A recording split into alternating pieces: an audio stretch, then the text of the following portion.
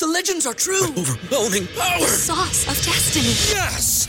The most legendary sauce has arrived as McDonald's transforms into the anime world of WickDonald's. The greatest flavors unite in all new savory chili McDonald's sauce to make your 10-piece Wick Nuggets, fries, and Sprite ultra-powerful. Unlock manga comics with every meal and sit down for a new anime short every week only at WickDonald's. Ba-da-ba-ba-ba, go! And participate in McDonald's for a limited time while supplies last. Do you bleed green? Are you an ultimate Eagles football fan? Well, you're in the right place.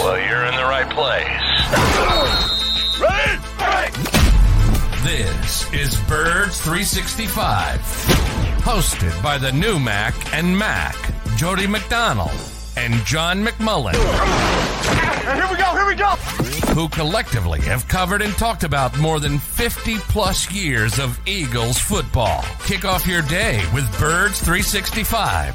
You'll get debate. We love to argue. You'll get the real story from inside the locker room. And you'll hear from some of the great football minds from around the region. You're about to become an Eagles insider. Get in the game. Join Jody Mack and Johnny Mack and join the football community that flocks to Birds 365. Birds 365 starts right now. Welcome to the NFL. Let's go! Let's go! Go!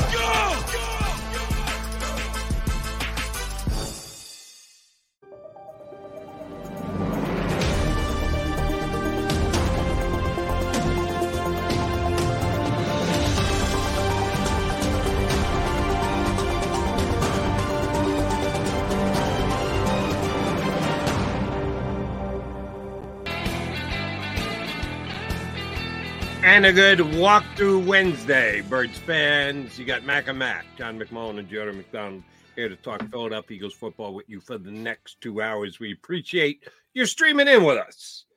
All right, we put the 49er beatdown in the rearview mirror. I'm not a fan of. I extended overreaction Monday because of the horror of the loss, but it's time to turn the page. I would tend to agree, and I do appreciate the term "turn the page."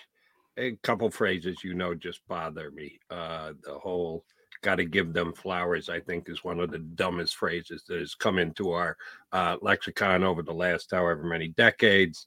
The other new one is the idea when you need to, quote unquote, move on, turn a page, to flush it. Flush it? Yeah. Jalen brought up flush it to Philadelphia. Yeah. I can do without that, as a matter of fact. I think we all know what we're talking about, but they're just, in my opinion, better way to say it. Turn the page and move on. Another one, you burn the tape. You're sometime going to need to go digital now. You can't burn the tape. Right. No, hit delete. No, don't hit delete. Just put it in a different file that you can get back to at a later date. Don't lose it, but just put it aside. There's another good one. Put it aside. Back burner. I've always liked flush it. I don't necessarily need. But we're close to that. We can't do it just yet because yesterday the coordinators did get a chance to speak. I didn't see it live, but I saw tapings of both of the two guys. Here's the first question I'll ask you, John, because they both touched on some interesting things and necessary things. Who do you think was more put off? Not by the fact that they were obligated to talk to you guys, members of the media, but just with the way things went in the game, as poorly as they did on Sunday. Who do you think was more put off, Johnson or Desai? Who was more put off? From the perspective of, they're both good guys, so they both know they have to do it. So that's not a big deal.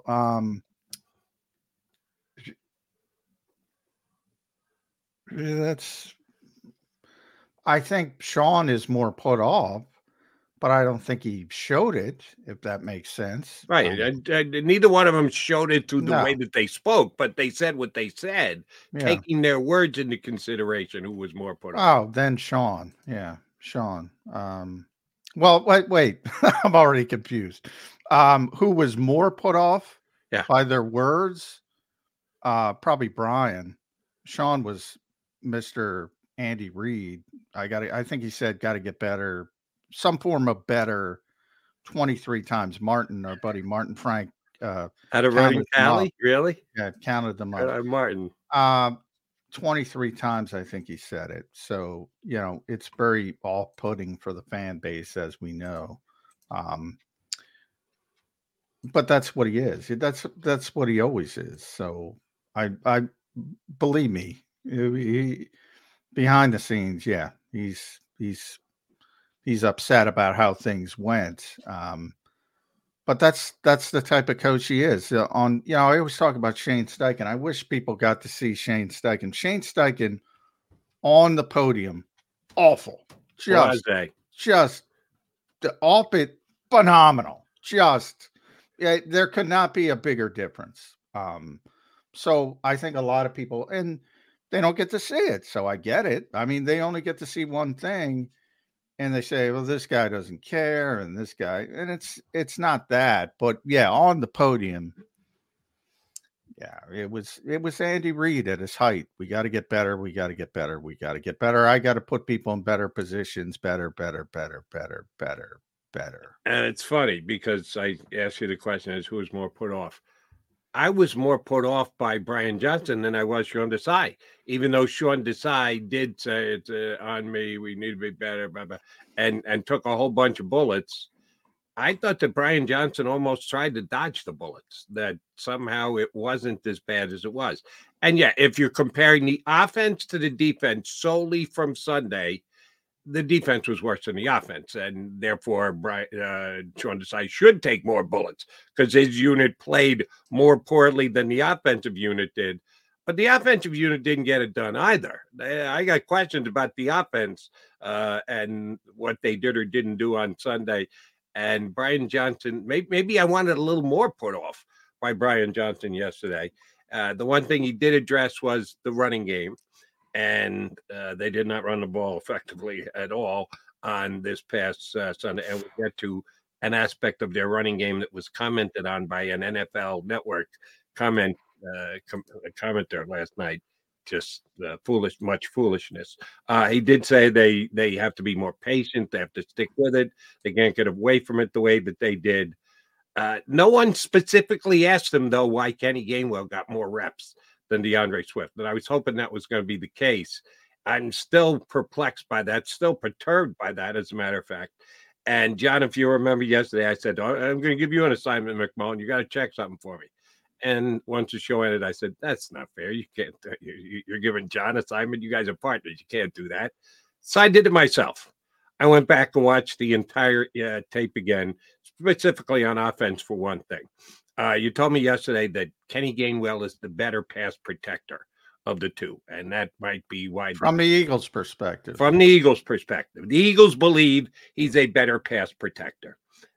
He was on the field for 39 snaps on Sunday. DeAndre Swift only 30. And again, as I said yesterday, I don't see any world in which Kenny Gainwell should play more snaps than DeAndre Swift. That's my evaluation.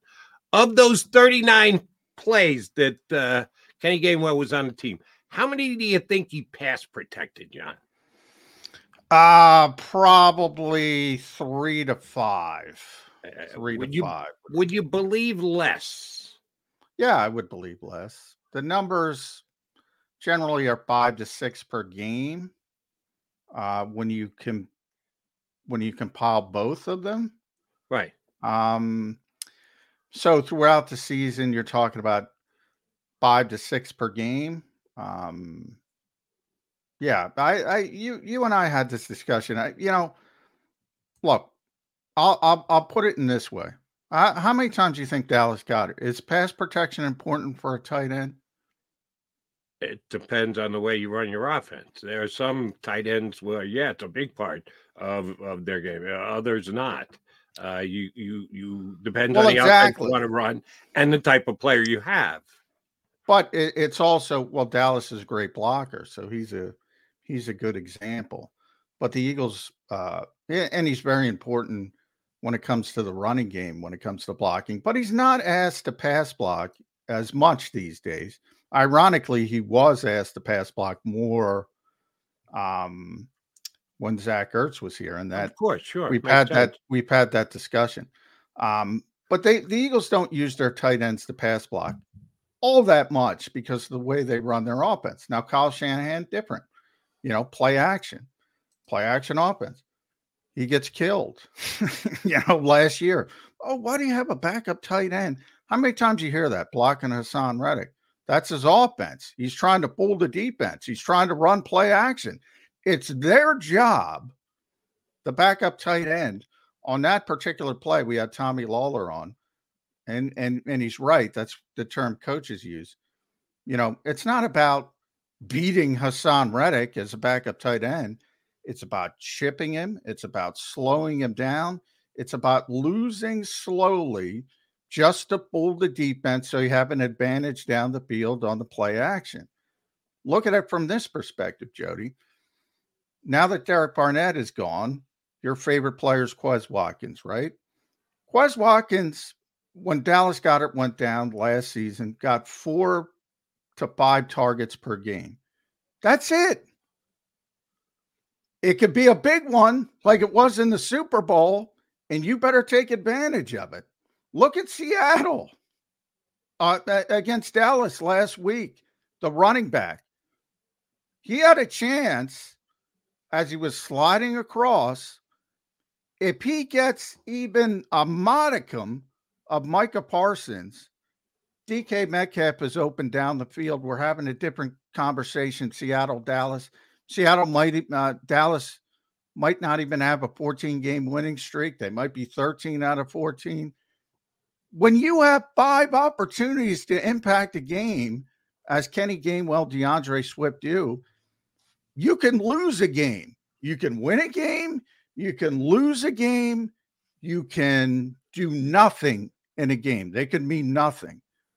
But my point is, I had a very wise, I've said this before on the show, I had a very wise debate teacher back in the day who said, if you don't accept a premise, don't debate it. And I've talked to dozens of offensive coaches in the NFL over the years, Jody. Not one of them is going to say pass protection isn't important for a running back. Not one. And I mean, not one.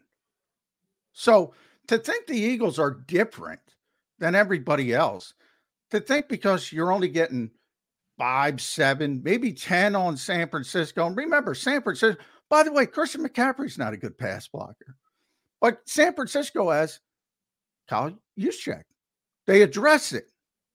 They address it because they know they need it for specific instances. And they have a very good pass blocker. Just they do it in a different way.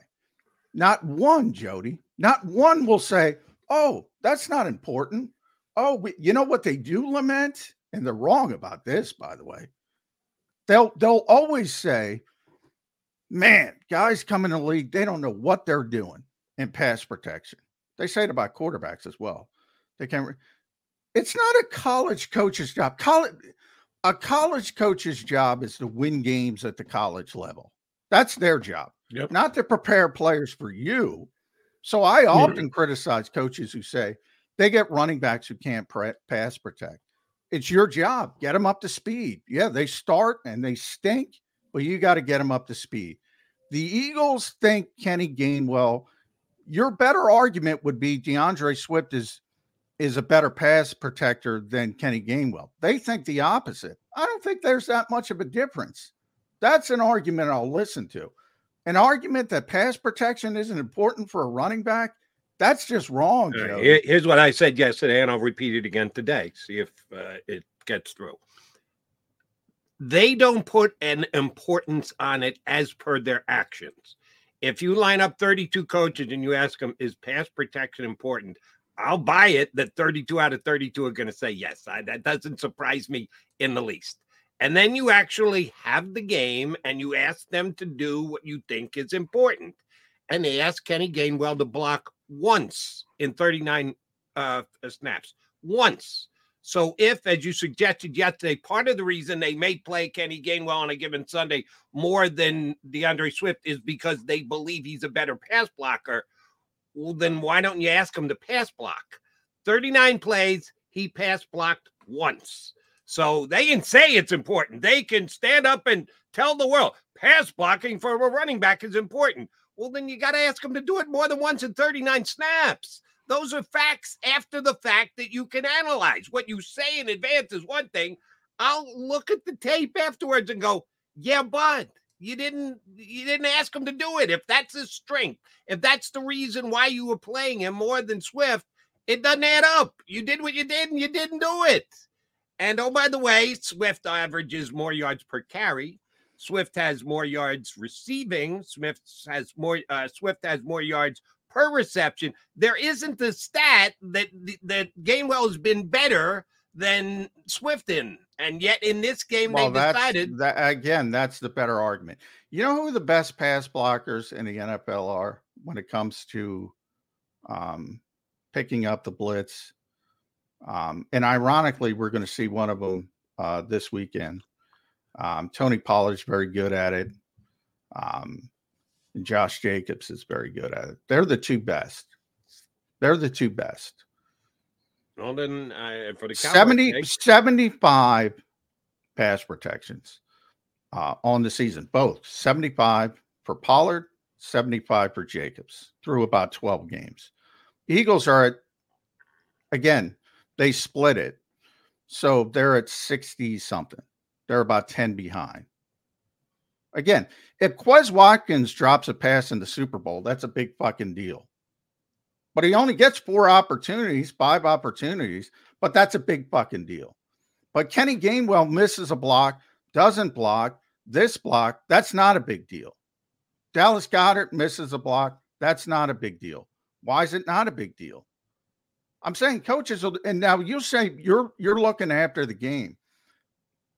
Nick Sirianni doesn't know what San Francisco is going to do. Are they going to blitz? Are they going to zero blitz? Are they going to overload? Well, that was apparent by the way the game played itself out. Exactly. That's kind of Nick Sirianni's job is to be able to forecast it ahead of time. And when you don't forecast well, you get your ass kicked.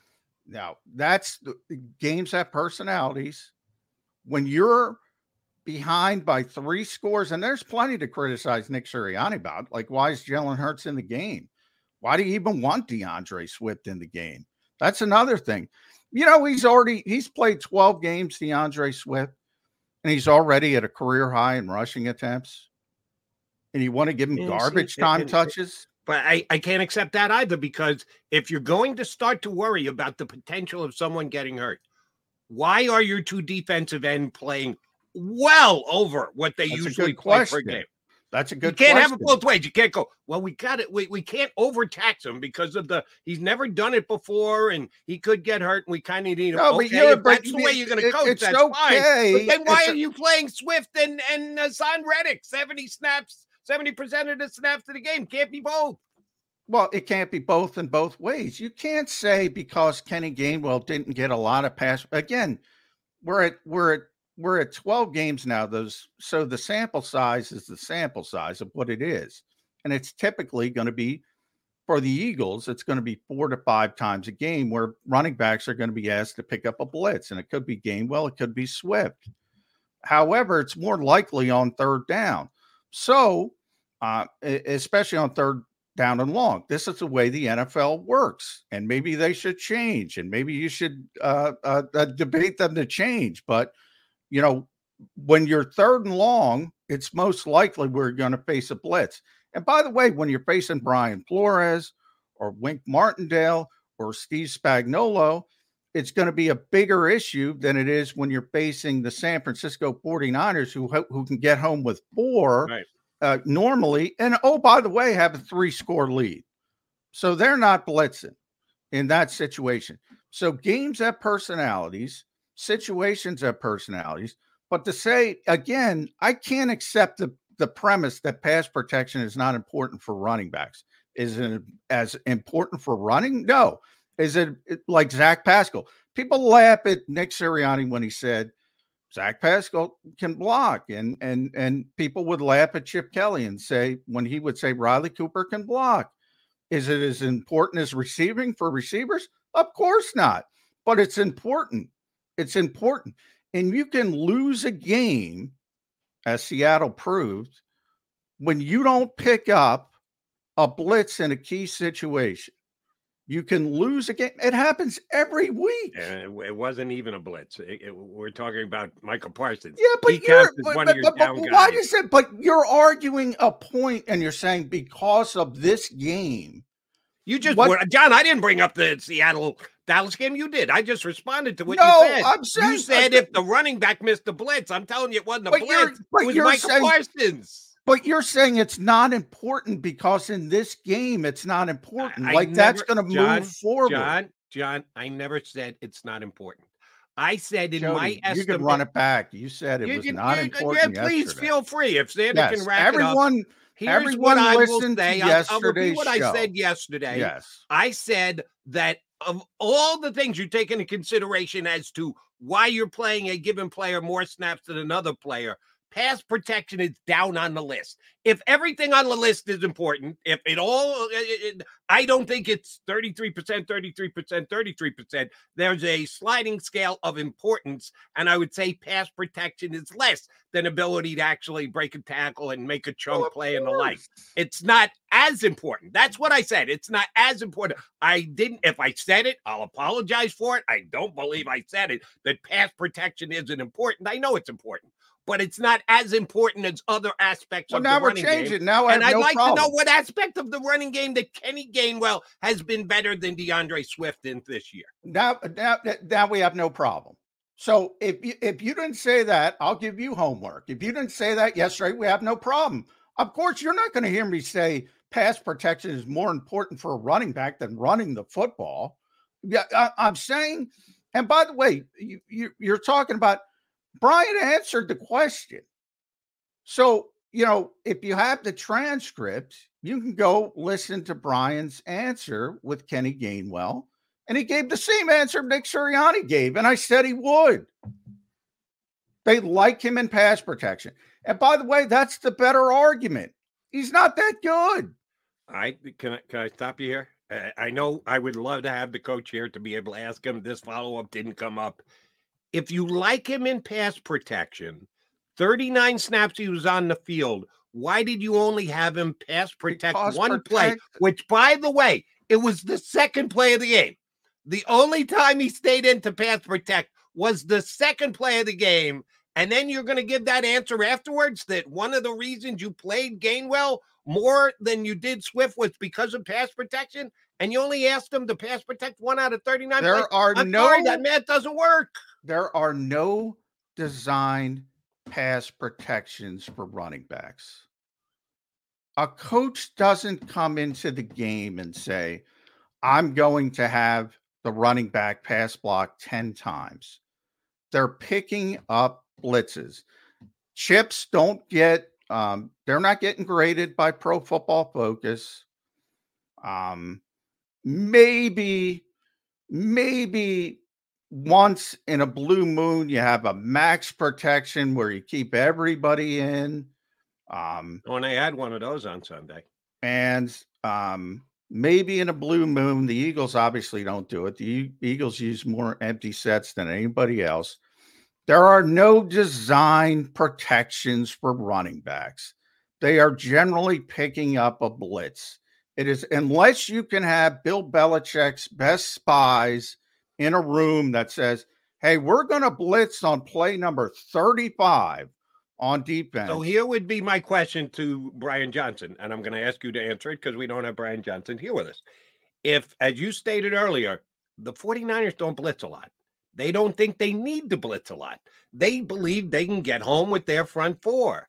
If part of the reason that you're putting Kenny Gainwell onto the field is because in case he needs to pick up a blitz and you think he's better at it than DeAndre Swift, but you don't think that the 49ers are going to blitz all that often, why would you put Kenny Gainwell out there more just in case they blitz? It's a philosophy. He's the third down back and the 2-minute back and the 4-minute back because of his abilities. So when they're in, and again, you're ignoring the personality of the game. They're passing the ball consistently.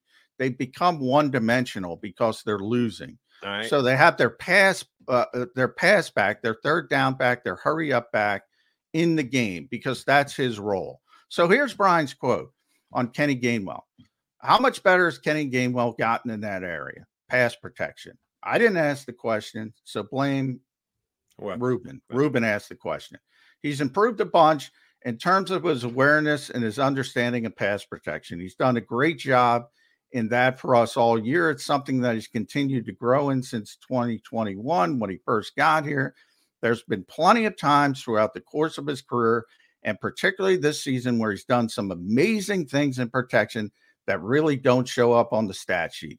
You go back to the Rams game or different games, Kansas City or wherever we played, and he's made some big plays, and he's allowed us to extend, that have allowed us to convert some big downs throughout the course of the year. It might have been his most extensive, Brian helping me out, might have been his most extensive answer in the press conference.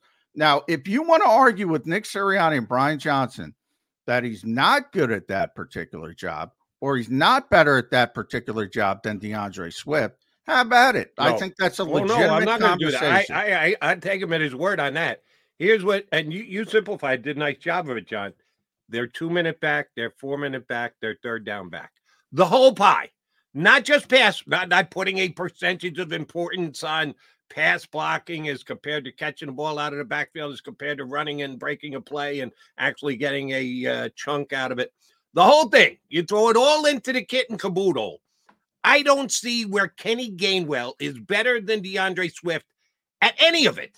Even if you give him pass protection, because sounds like the coach is pretty locked in that he's this very good pass protector. I haven't gone through the film of every single game, so I got to take the coach's word at it. Why is he there late game, 2-minute? If you fall behind, the Eagles haven't fallen. Well, they actually have fallen behind way too often by too many points. I'm rethinking the fact that he's my 2-minute back. I want DeAndre Swift as my 2-minute back because I think he's got a chance to make a bigger play.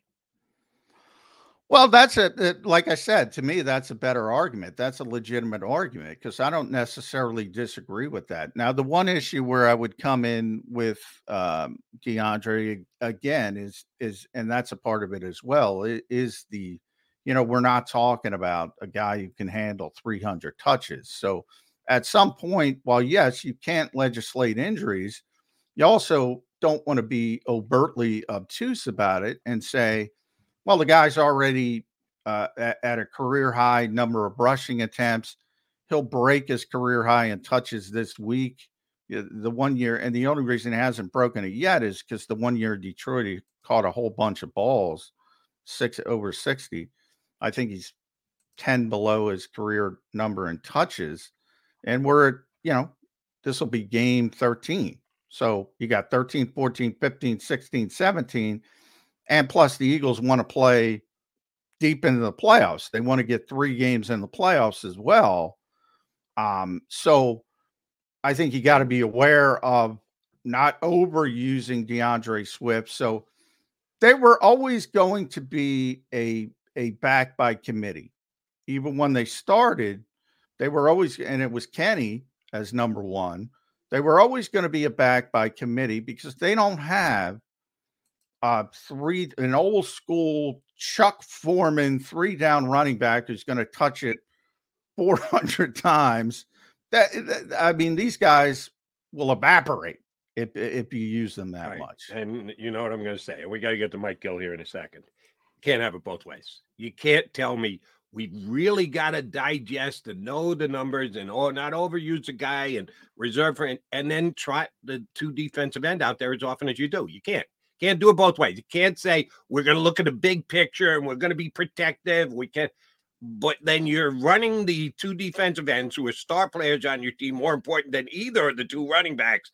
And they're on a pace. You talk about on a pace to play more snaps and they've ever played more touches than ever played before. And again, last week, Nolan Smith, 11 snaps. Derek Barnett, with about 3 walkthroughs under his belt, played more snaps for the Texans last week than Nolan Smith did here in Philadelphia. So either you have an eye on the big picture and you're going to manage every player on your team snaps, or you don't, or you say we're all in. We got to win this week. It's the 49ers. My God, we got to throw caution to the wind. We got to have our best players on the field. Well, there's rotational positions and there aren't rotational positions. Now, running back generally in the modern game has become a rotational position. Not everywhere, but most places. Edge rusher in Philadelphia, because they want it to be a road. There are guys. Josh Sweat has played slightly more than, and I'm looking it up real quick, slightly more than Hassan Reddick. Now, the Eagles don't want to use him as much as they have, and that was not their plan at the beginning of the season. But there are plenty of edge rushers that play more than the Eagles had. And some play, Max Crosby, he doesn't leave the field. And he might be the best edge rusher in football. In some places, TJ Watt, he never leaves the field. Daniil Hunter, he never leaves the field. Alex Highsmith, and Christian McCaffrey almost never leaves the field. So you're going to compare the Eagles to other organizations. Well, we could do the same thing with running back. Well, I'm saying there are certain positions that are rotational and certain positions that aren't, quarterback being most notably. Edge rushers kind of in between. The Eagles want it to be rotational, but they haven't found players they're comfortable with. And that's, Nolan Smith has not been able to get on the field. They probably would have hoped, and they certainly hoped that Derek Barnett would offer them more. But, for years, they would say the same thing about Fletcher Cox inside. We don't want to play Fletcher this much. And then they would. Why would they? Because they had to. And they didn't want to take him off the field. And same thing now with edge rush. If I'm out on an island by myself, okay. If I'm a Kenny Gainwell hater, sorry, I am. I don't get it. I don't understand. I disagree with their evaluation of Kenny Gainwell is as good, if not better, and he was better last week because they played him more snaps than DeAndre Swift. They played him more snaps because of the game. If the game was 24-21, DeAndre would have got more snaps.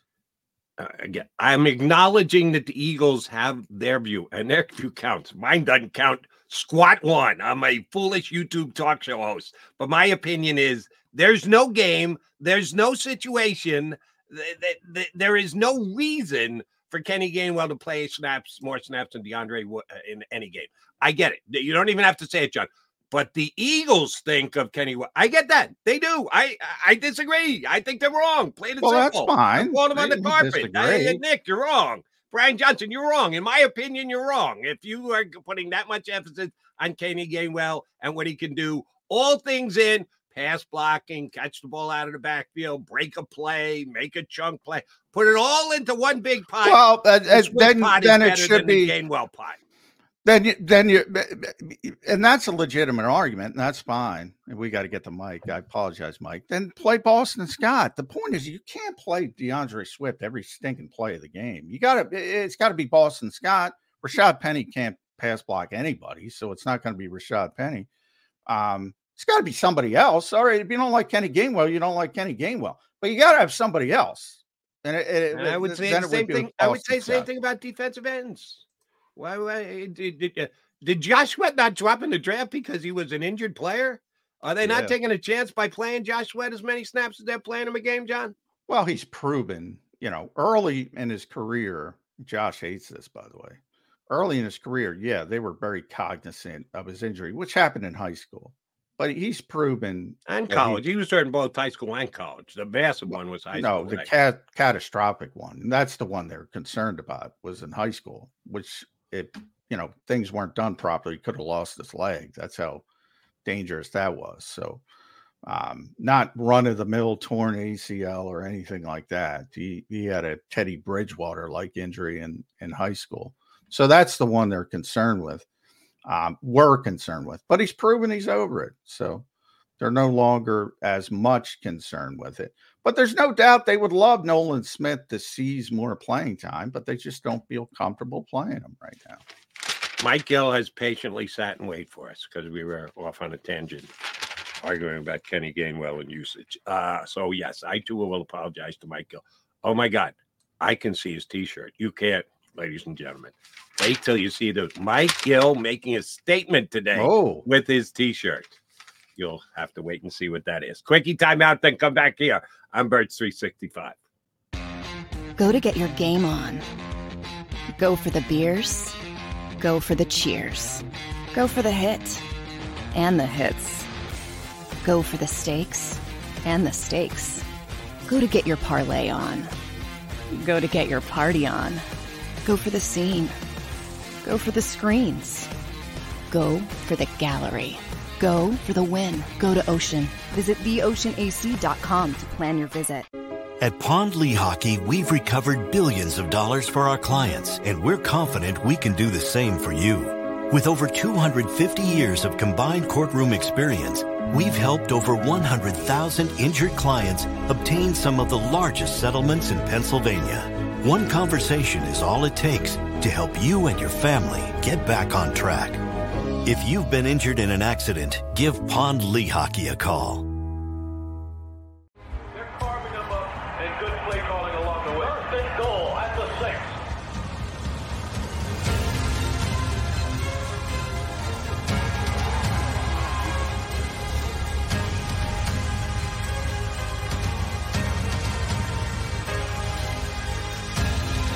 On the field of life, First Trust Bank is there for you. Champions on 3. 1, 2, 3. Because Philadelphia dreams deserve a Philadelphia bank.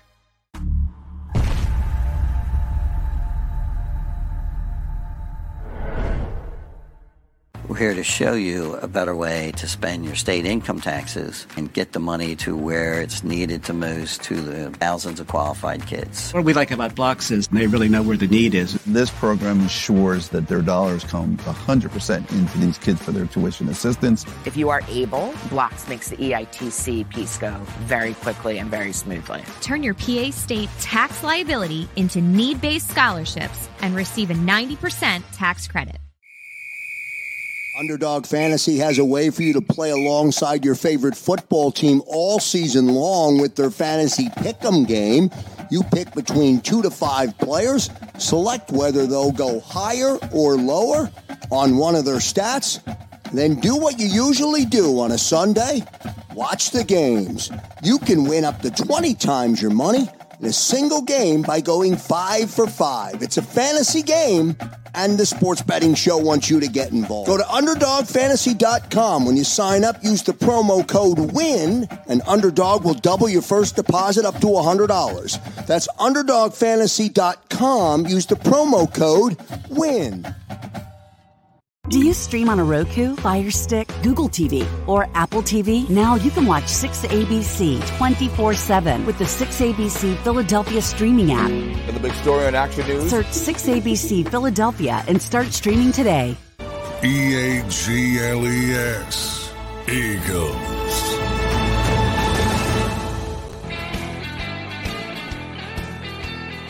You got the Mac and Mac guys. It's a Wednesday. That means we've got Mike Gill from the Sports Bash down the shore.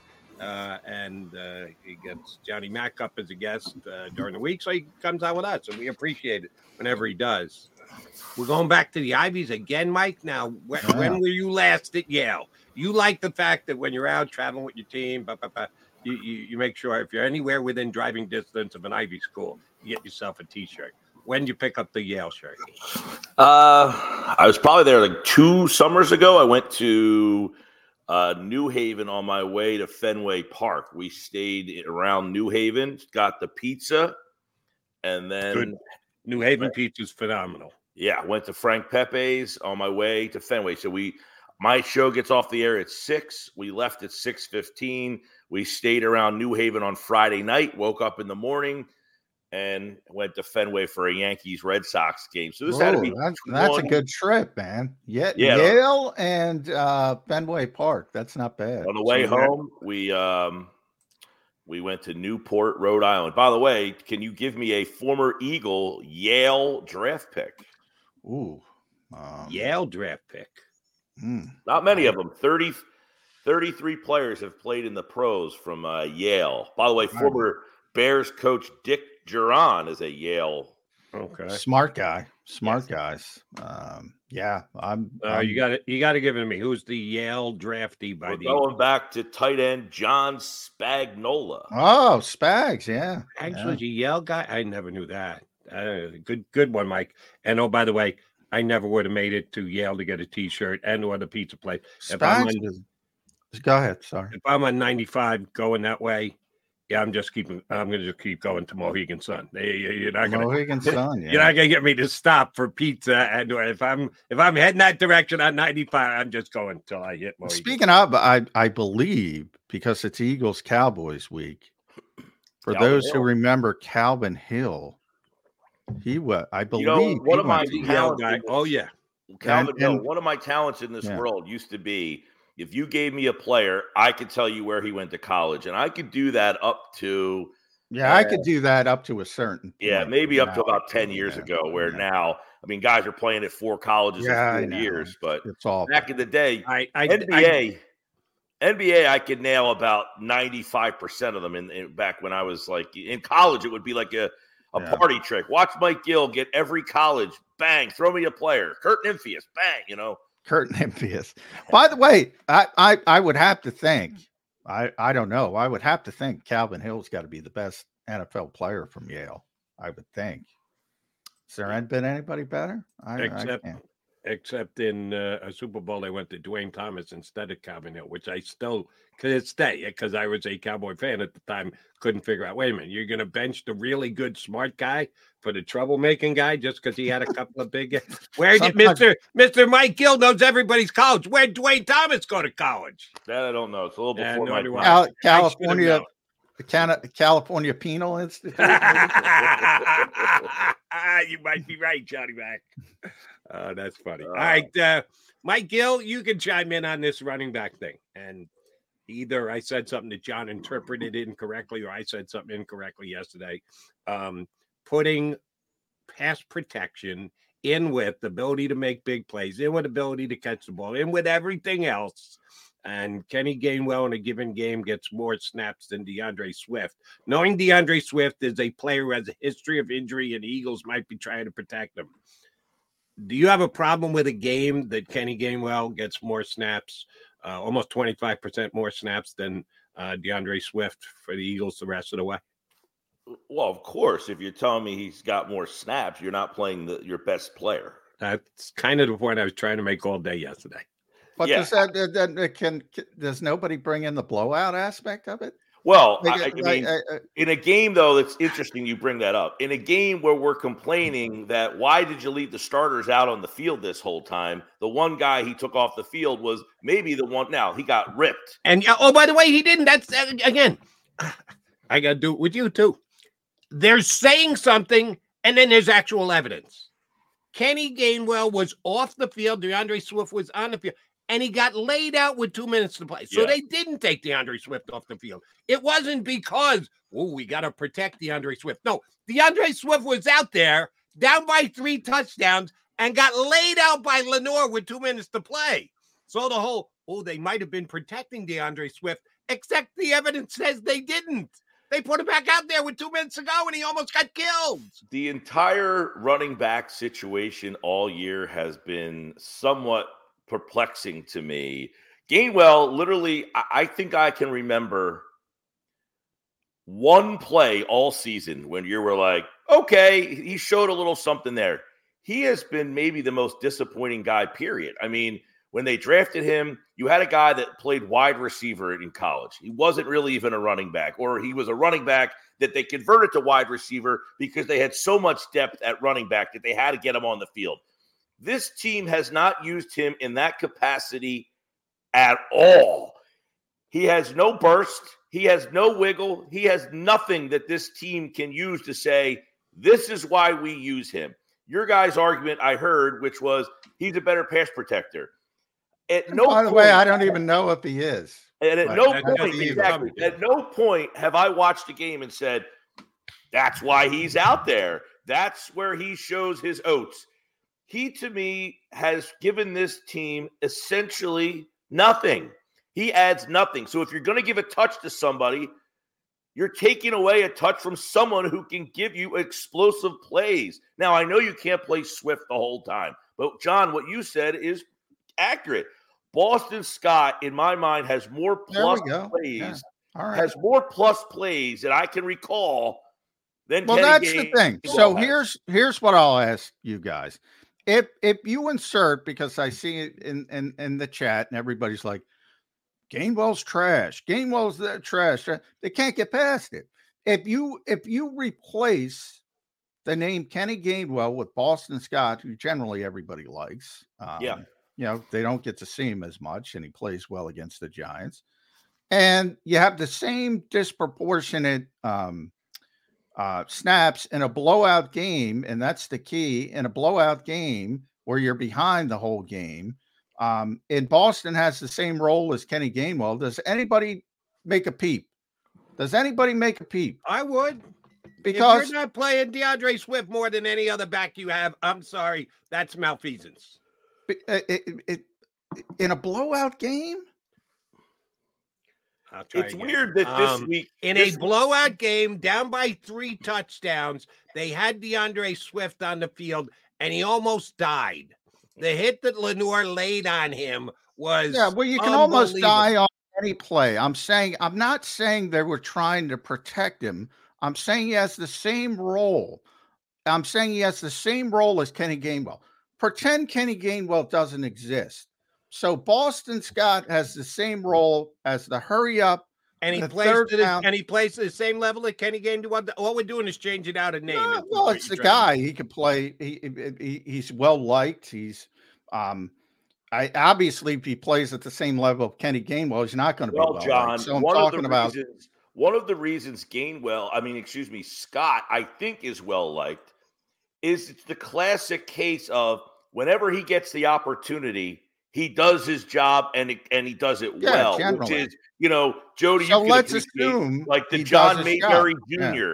When John Mayberry Jr. gets a chance to play, he hits home runs. And then when he gets a big chance to play, he sucks. Stops hitting home runs, right? So Scott is in the role of when he plays randomly against the Giants all the time. Somebody seems to get hurt. He plays and scores 3 touchdowns. So your thoughts of him are all positive.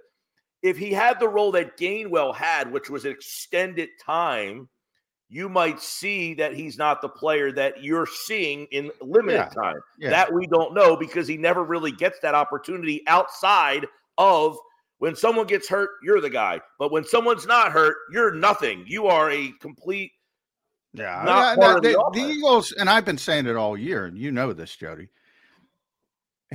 Whisper, the Eagles are not very good at running back. They're not very good at running back because they don't value the position. I disagree with you. I think DeAndre Swift's been very good. See, at the beginning of this year, I said Eagle fans are going to overvalue DeAndre Swift based on what he did against you in game 1 last year. He is not that back, and the Eagles are telling you he is not that back. And part of the problem with him is, and they're trying to figure this out. I said this yesterday on my show. He has had monster games, but if you look at the carries, he can't sustain that over the course of the year. The Eagles know that. So they are picking and choosing. He is way over his touch limit from last year, and his career high he is way over right now. And his problem is he cannot stay healthy. He has had games where he has had 25 carries, and the Eagles are saying we cannot give him 25 carries a game. So they are trying to find a balance here. The problem is the guy they're trying to balance him in is giving you nothing. And there's a little bit that I have no problem with that argument. There are 59 running backs graded by PFF right now. 59. Guess where Kenny Gainwell is? No idea. 60. 59. He's last. 59. Last. Now, guess where DeAndre Swift is? Probably not much higher. Oh, I'd say much higher. He's got to be in the top half. 47. Really? Yeah. Listen, I would have bet at top half. Yeah. Swift has had a couple of flash games and moments, but if you look at the whole pie, it's Minnesota, Tampa Bay. He played well against Buffalo. Not a lot in the middle of that chunk there where he really played well. I mean, he has a lot of games of under 4 yards a carry. They don't use him as a receiver at all. I mean, they got this guy, and everyone's excited. He's a Philly guy, and then he played against the Eagles late. We always remember what the guy does against your team. He had 150 yards against us last year in week 1, and you remember that. He didn't do that the rest of the year combined. I get that. I'm like, because we just saw the best running back in football. And it's unfair to compare anybody, but the same thing happened last year with Miles. If Miles is in Carolina, Miles is a disaster. On this team, he was great. He was a Pro Bowl running back. Monday, if Miles was here, would the running game be better right now? Be the same, probably somewhere in the same realm. See, the perplexing thing to me is you have Swift, and he has his role, and he's got the burst, he's got the speed, and he shows it from time to time. The problem is the Eagles, I think, are wary of his carries. The question is, and this goes back to, I hate to bring Penny back up, but you signed him before you got Swift. What was your view of him when you brought him in before? Like, was he going to be the guy, and then Swift became available and you got him and he fell off the map? Because to me, he would be a complementary style of back to what Swift offers. Gainwell is a similar type of back of what Swift offers, but lousier. So you have two guys who essentially That's a good way to put it, by the way. You have two guys who essentially do the same, want to play the same style, as opposed to, hey, we have Swift. He's fast. He's quick. He's got the moves. Boom. We'll use him for 15 carries. And then the other 10 to 12, we're going to give to the big guy and let him kind of pound and wear it, guys.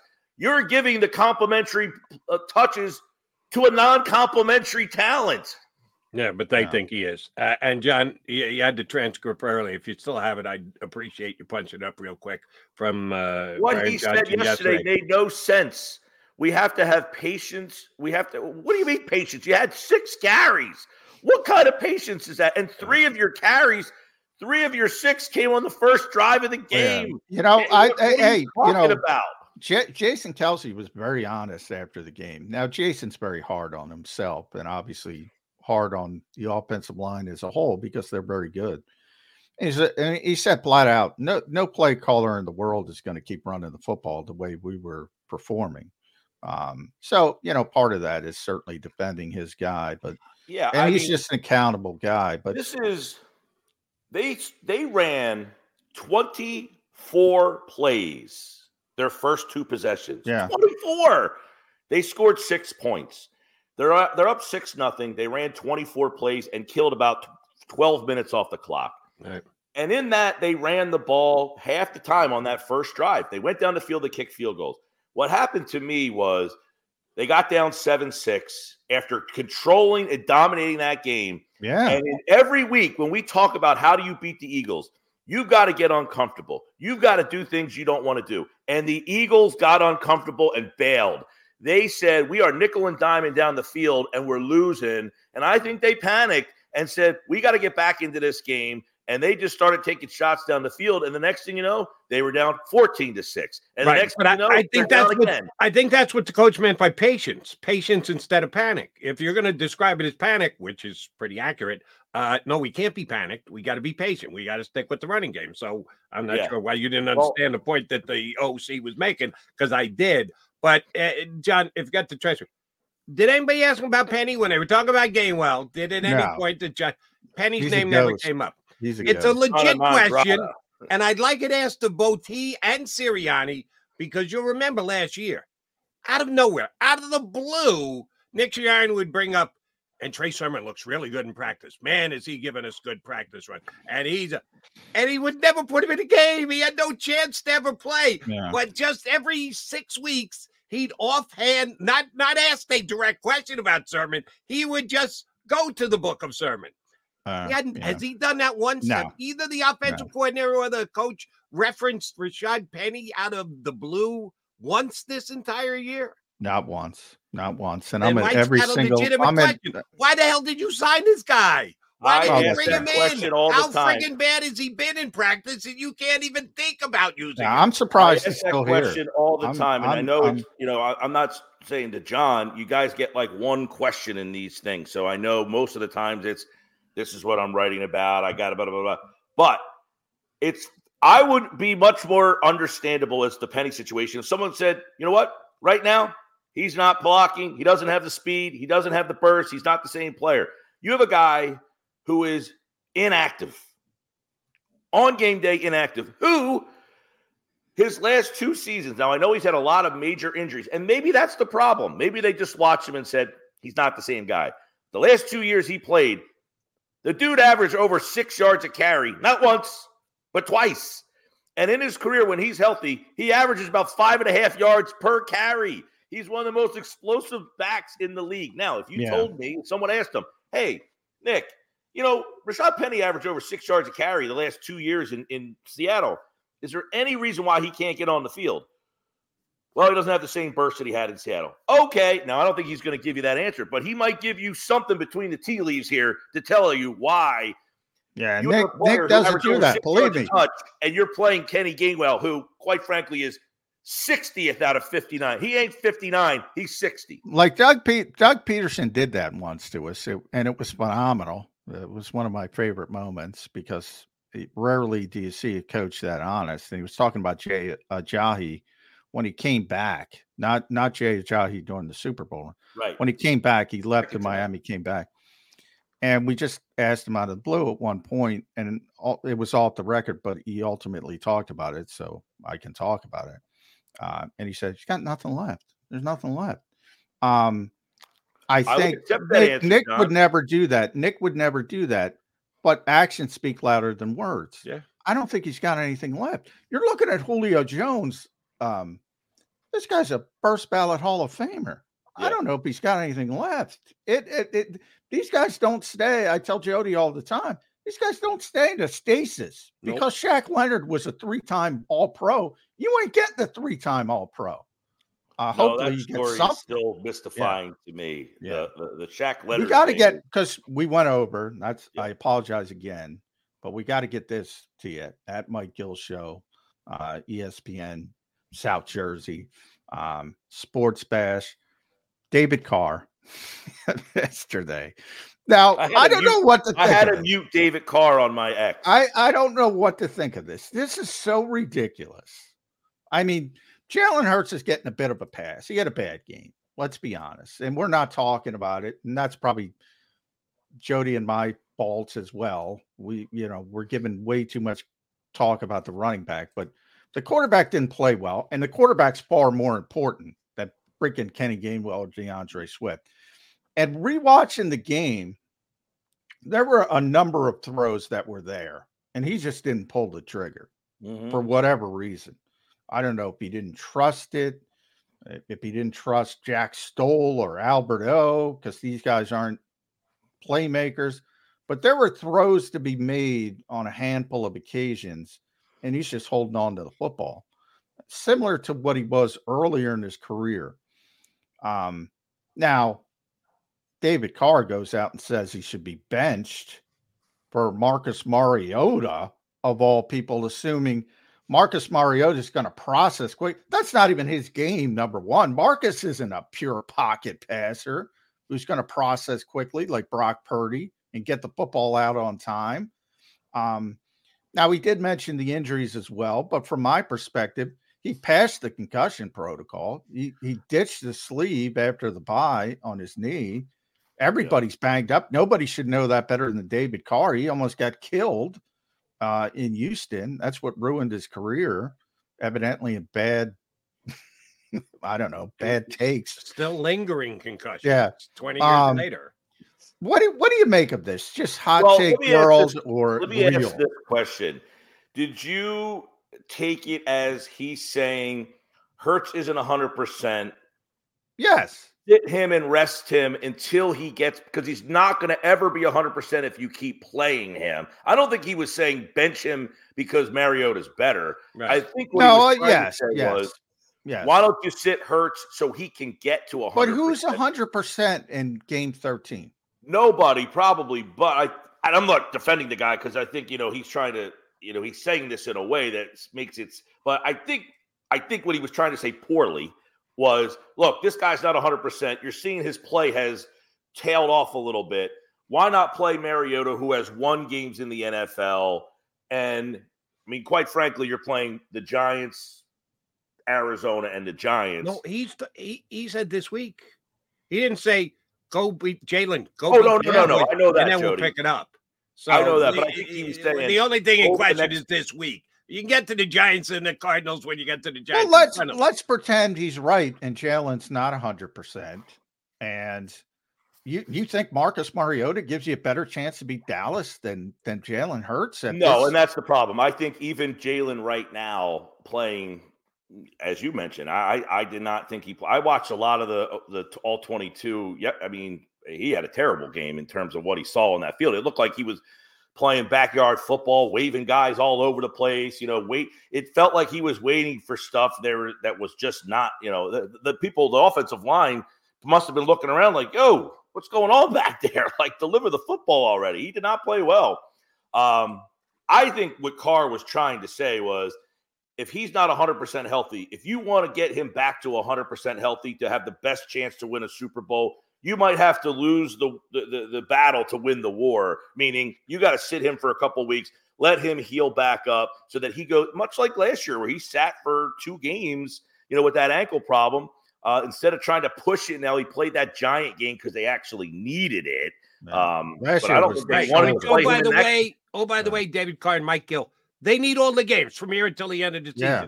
As of right now, they need every game. Well, it could change, but as we sit here today, they need every game. So Marcus Mariota doesn't see the field unless Jalen Hurts' leg is in a cast. Okay, real quick. If they lose the game this week, they will still be in the lead in the division. And if they tie Dallas, they will win that tiebreaker at 14-3 and 14-3. If both teams win out, yes. If both teams win out the rest of it. Now, Dallas has a much more difficult schedule the rest of the way. They play Buffalo, Miami, Detroit. I forget where they play. Washington at the end? Yeah, Washington. Yeah, Washington. They play Buffalo, Miami, Detroit, Washington. Philadelphia will play Seattle, New York, Arizona, New York. So if you both win out there, you will win the division. The number 1 seed would be the one in peril. And San Francisco, they have Baltimore coming up. They have a game with Seattle at the end. So, by the way, I think this is a sneaky game for San Francisco because I think, you talk about trap games. Now, it is at home, but Seattle almost beat Dallas at home. Seattle's not a bad team. Seattle's interesting, and the Rams are starting to come on pretty strong here, and they're going to be playing for what's that? I'm not as big on the Rams, but they're playing. They're going to be playing for a wild card berth. So, it's not the Rams team that the Eagles saw earlier in the season. This is a team that has been coming on, playing much better, and they're going to be in a wild card contention. So, it's going to be interesting. You're right, Jody. I mean, they're going to have to, if they lose this game to Dallas. Right, you have no margin for error, and if you want to win the number 1 seed, you're probably going to need some help the rest of the way. Right, and you can't play for help from someone else. You can't do less. No, you're going to do less yourself and hope for somebody else to pick up the pieces for you. Sorry, David Carr. I get what he was saying about protecting players and get them to 100%. No, winning games, giving your best shot week in, week out with your best quarterback outweighs everything else at this stage. If you sit him for 2 games and he gets to 100%, he probably comes back in and gets banged up again. It's the NFL, David Carr. You got sacked 70 freaking times.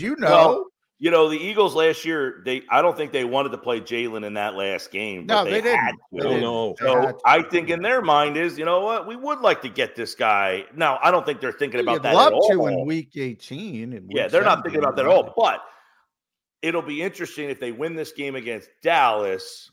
Now they'll have that little cushion in the division. Then Seattle next week. How they would manage those last 3 games. Now, that may have changed because of the loss against San Francisco, but you're talking about 3 games in the division that may or may not have a lot of impact. I'd rather have Jalen Hurts off week 18 than week 14. And Carr is suggesting 14's a time to get him healthy. No. I keep playing, and hopefully you're in a position where week 18, game 17, you don't need it. That would be the best play. Mike Gill, we always appreciate it when you come on. How many of the Ivy Leagues do you have left that you haven't touched on? You've given us 4 or 5. I've been to Princeton. I've been to Brown. I do not have a Brown shirt, by the way.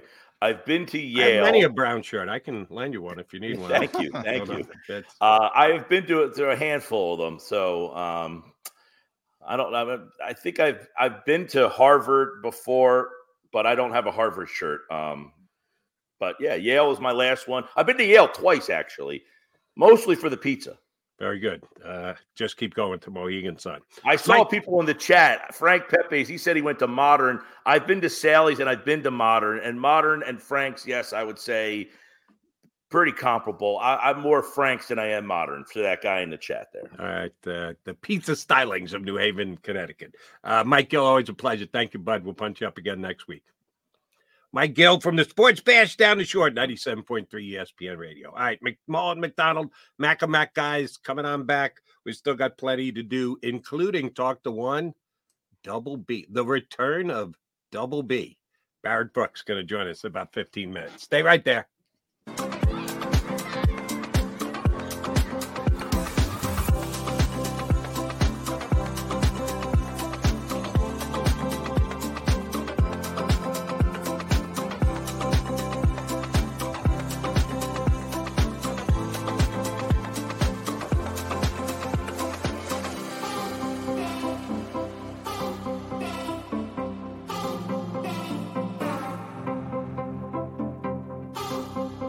If you own a company and you're not producing a podcast, you're missing out. The public consumes messaging when they're ready. Join the professional podcast network of companies and let Jacob Media Partners put you in the podcast arena. Come to our professional studio or we'll come to your place of business and professionally produce your company podcast. Call Jacob Media right now at 267-261-3428. 267-261-3428. My name is Dr. Bruce Grossinger, and I'm the medical director of Philadelphia PRP and Stem Cell Institute. I'm reaching out to those who suffer from spine and joint pain. We use treatment methods that require no surgery, no scalpel, no drugs. Running, walking, or whatever your desires are, Dr. Grossinger is where you need to come. You can benefit from the same PRP and stem cell treatment as Wilbert Montgomery. Call us now at 610-222-5675. Any professional sports coach will tell you there's no substitution for preparation. At Malamut & Associates, that is a tenet by which we live.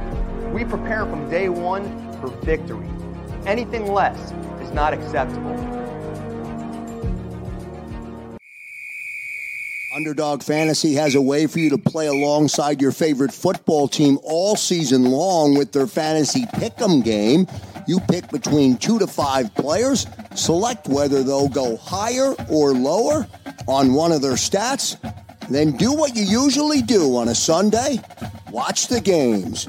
You can win up to 20 times your money in a single game by going 5 for 5. It's a fantasy game, and the Sports Betting Show wants you to get involved. Go to UnderdogFantasy.com. When you sign up, use the promo code WIN, and Underdog will double your first deposit up to $100. That's UnderdogFantasy.com. Use the promo code WIN.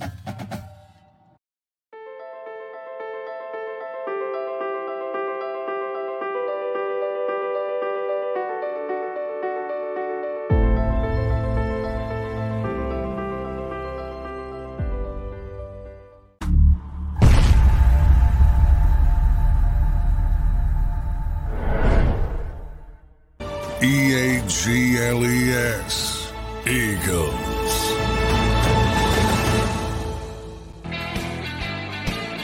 Mac here on Birds 365. Appreciate you guys streaming in. We got a nice chunk of streamers as of right now. Hit the like button. Hit the like button because you like Mike Gill. They like when we argue, and they like Mike's pizza takes, as I gather. There's some wild comments today, Jody. Love his pizza take. I gotta mock him for his choice of T-shirts. Ivy League, yeah, like Mike Gill's an Ivy Leaguer. That's like me. That's like me being an Ivy Leaguer. Come on, you can't. Got an IQ of 173. You can't begin to pull that off. I can't begin to pull that. It's decorative if you're putting on a Yale T-shirt. No chance, no shot. But we love Gill. All right, Johnny Mac, we talked so much about the offense in the first couple. Yeah, you know who's happy? Sean Desai is happy. He's not going to bite a bullet here, nor are you, McMullen, because I got to thank my guy, Sheil Kapadia. I saw a tweet that he put up yesterday. He said, after watching go back and watch the game over again on the defensive side of the ball, that he got out his stopwatch and timed it out, that Brock Purdy supposedly, the defensive line can't get that. Brock gets it out of his hand too fast. It's irrelevant. You take the defensive line completely out of it. 2.85 seconds. Not even close to what Sam Howell did to them earlier this year. Howell was like almost scraping under 2. Purdy was a hell of a lot closer to 3 seconds per average time of the ball in his hands. And, oh, by the way, he put up the numbers that he put up. So the fact that the Eagles D-line didn't get there when they were just 4, I think does say something. Cover and rush and cover. I know they go hand in hand, but we almost always start with rush first, rush and cover. And then we say cover and rush. There's a reason for it. It starts with the defensive line, and they did not do their job on Sunday. And, oh, by the way, this was the other half of Shield's tweets, which I thought was great. Eagles on the blitz. John, you want to take a guess how many plays the Eagles? Man. Now, you want to take a guess on how many plays they blitzed on Sunday against the 49ers? I believe, and I don't have it up, I believe Purdy was 10 of 11 against the blitz. I believe that was the final. 10 of 11 for 213 yards, 3 touchdowns, 7 first downs, and the Eagles got exactly 0 sacks with the blitz. Yeah. So our boy Seth, we all love Seth, but Seth lives and dies with the blitz every single week. You're on the post-game show, and they blitzed 11 times, which is not a bad number. Not only didn't they get home, they got abused when they blitzed. The 49ers made them pay a price when they blitzed, and the blitz is the extra guy plus your 4 defensive down linemen. They didn't do diddly on Sunday against the 49ers, and the evidence is that it wasn't all just because Brock Purdy took a step and a half and he got the ball out of his hands. No, they didn't get home. Well, he did get rid of the ball quickly. Yes. 2.5 is not outrageously quick, John. Look, their whole offense is based. Look, I get it. There's a famous quote.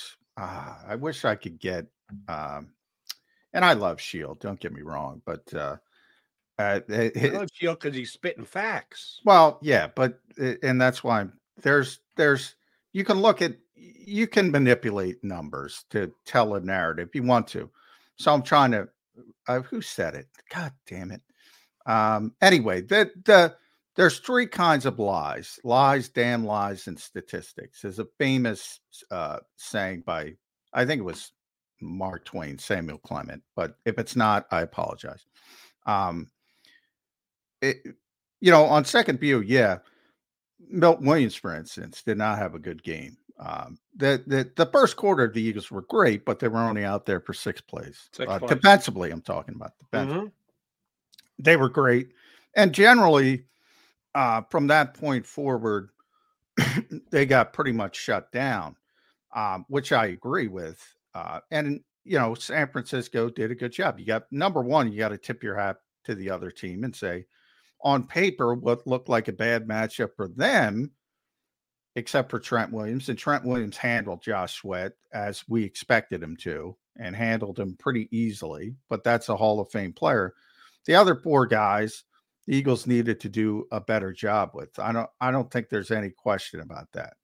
But again, when you manipulate, like, I can turn back and say, well, 315 passing yards, 214 yards after catch.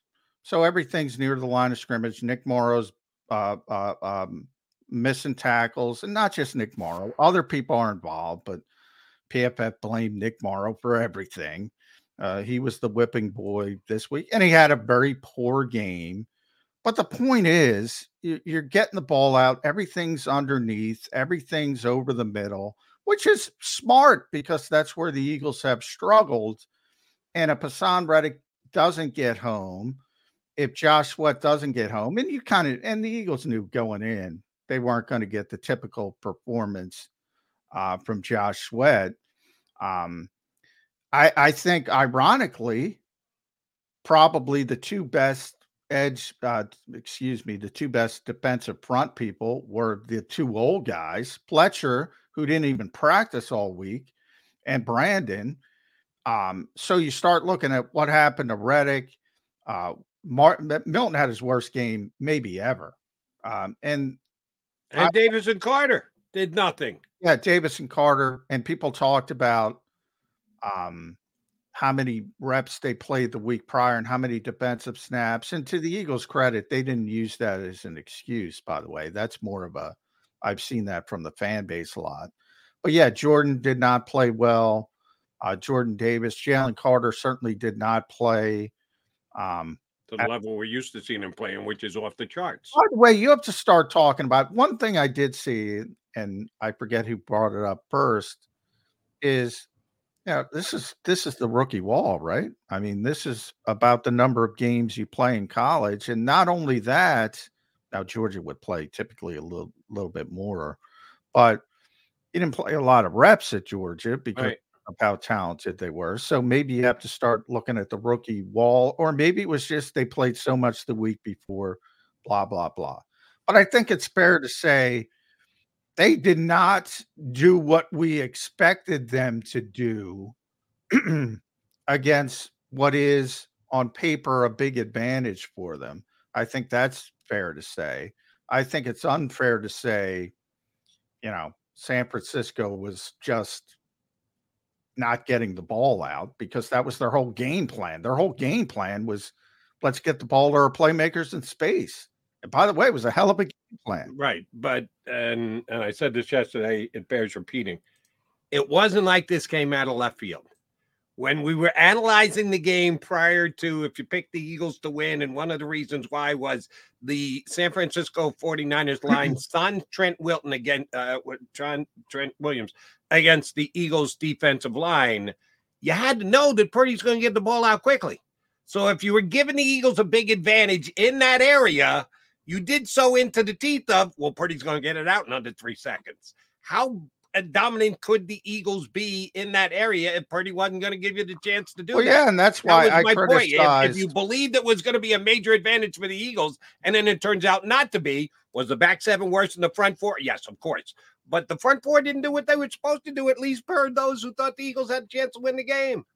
Yeah, I think that's fair to say. It's very fair to say, but I'm still going to lean more towards the back seven. I mean, the back seven was a disaster. But yeah, they needed to win the game up front. And again, it's not about getting home, and I think this is the perfect game to identify what I've been talking about all year, and really since we started this show, because every single sack that Jalen Hurts took was not the fault of the Eagles' offensive line. It was just him holding on to the football. And or slipping. Yeah, and or slipping. And I think Brock got sacked twice, and it was the Hassan Reddick one was just tremendous pressure right away, but it didn't continue. It was early in the game. And I forget the second one. But I think it was near the line. They were both near the line of scrimmage. They got 2 yards on each sack. Yeah. 2 sacks for a total of 4 yards. So, I mean, Jalen's taking sacks for 16 yards because he's trying to extend the play, and he's getting sacked for 2 yards. So it was just a bad performance all around. And that was an advantage. So maybe it's more disappointing that the defensive front didn't take advantage of what looked like a good matchup on paper. But boy, I got a tough time getting past that back seven. And Shields' other stat that he just threw in quickly, quarterback, there's sacks. You think I put too much of an emphasis on it. I stand by that. There's pressures. There can be pressures that guys complete 80-yard passes. There can be pressures that turn into pick sixes coming the other way. Championship game, Minnesota. I get it. They're pressures are pressures. Sometimes they're great. Sometimes they're irrelevant. And then his quarterback hits, which is at least something tangible. You made the guy pay a price, certainly on a sack, but you can hit him after he gets rid of the ball, make him pay a price. The Eagles had 2 quarterback hits on the first possession of the game, the first 3 plays. They hit the quarterback twice. They hit him once the entire rest of the game. 1 quarterback hit the entire rest of the game after the first 3 plays. That's not good. Defensive line. All right, you can't get home. He got rid of it real fast. He got it out of his hand. You couldn't get your head up. They didn't even hit him. They didn't even make him pay after he got rid of the football. The defensive line did not play well. Didn't play as badly as the back seven, but the defensive line did not play well against San Francisco this past week. All right, we see that he's waiting for. Is that Barrett Brooks? Is that really Barrett Brooks waiting to join the Mac and Mac guys on Birds 365? Where's the brush? He's got to be brushing because I remember when I used to do the show with Barrett, you would think, he'd always be brushing out the beard. He doesn't have the brush yet. He's got it. He's looking for it. He's getting it. We'll get him to brush the beard for us when he joins us next. Barrett Brooks here on Birds 365. Please stick around. Go to get your game on. Go for the beers. Go for the cheers. Go for the hit and the hits. Go for the stakes and the stakes. Go to get your parlay on. Go to get your party on. Go for the scene. Go for the screens. Go for the gallery. Go for the win. Go to Ocean. Visit theoceanac.com to plan your visit. At Pond Lehocky, we've recovered billions of dollars for our clients, and we're confident we can do the same for you. With over 250 years of combined courtroom experience, we've helped over 100,000 injured clients obtain some of the largest settlements in Pennsylvania. One conversation is all it takes to help you and your family get back on track. If you've been injured in an accident, give Pond Lehocky a call. They're carving them up and good play calling along the way. First and goal at the 6.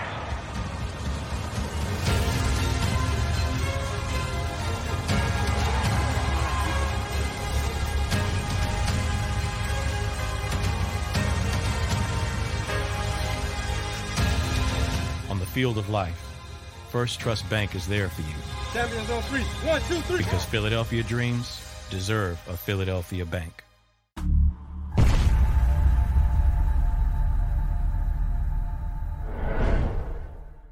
We're here to show you a better way to spend your state income taxes and get the money to where it's needed to most to the thousands of qualified kids. What we like about Blocks is they really know where the need is. This program ensures that their dollars come 100% into these kids for their tuition assistance. If you are able, Blocks makes the EITC piece go very quickly and very smoothly. Turn your PA state tax liability into need-based scholarships and receive a 90% tax credit. Underdog Fantasy has a way for you to play alongside your favorite football team all season long with their fantasy pick'em game. You pick between 2 to 5 players, select whether they'll go higher or lower on one of their stats, then do what you usually do on a Sunday. Watch the games. You can win up to 20 times your money in a single game by going 5 for 5. It's a fantasy game, and the Sports Betting Show wants you to get involved. Go to UnderdogFantasy.com. When you sign up, use the promo code WIN, and Underdog will double your first deposit up to $100. That's UnderdogFantasy.com. Use the promo code WIN. Do you stream on a Roku, Fire Stick, Google TV, or Apple TV? Now you can watch 6ABC 24/7 with the 6ABC Philadelphia streaming app. For the big story on Action News, search 6ABC Philadelphia and start streaming today. EAGLES. Eagles.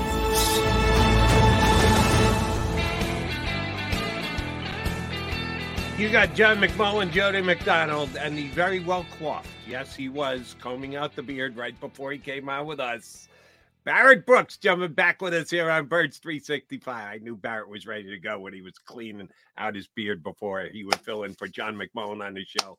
Double B, good to see you, brother. Appreciate you. Doing a great job on NBC Sports Philadelphia.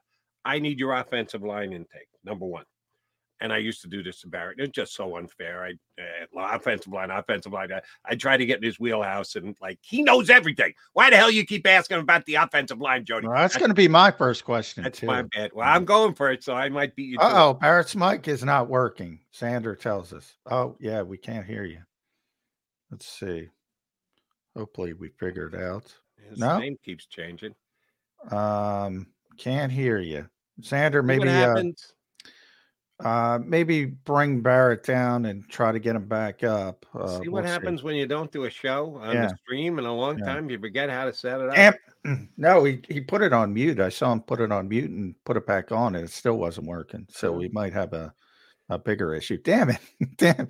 I'm excited to get Barrett back. Get Barrett up. His beard looks good. And but we can't actually hear him. And that's as good as he looks. Let's be honest. We really want to hear what Barrett has to say more than anything else.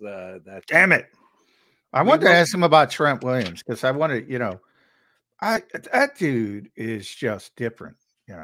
We got one here in this city, Lane Johnson. The same thing. I'm like, as bad as that game was, Jody, and there's so many outrageous comments about fire everybody. Jesus, this team's 10-2, people. Calm the hell down.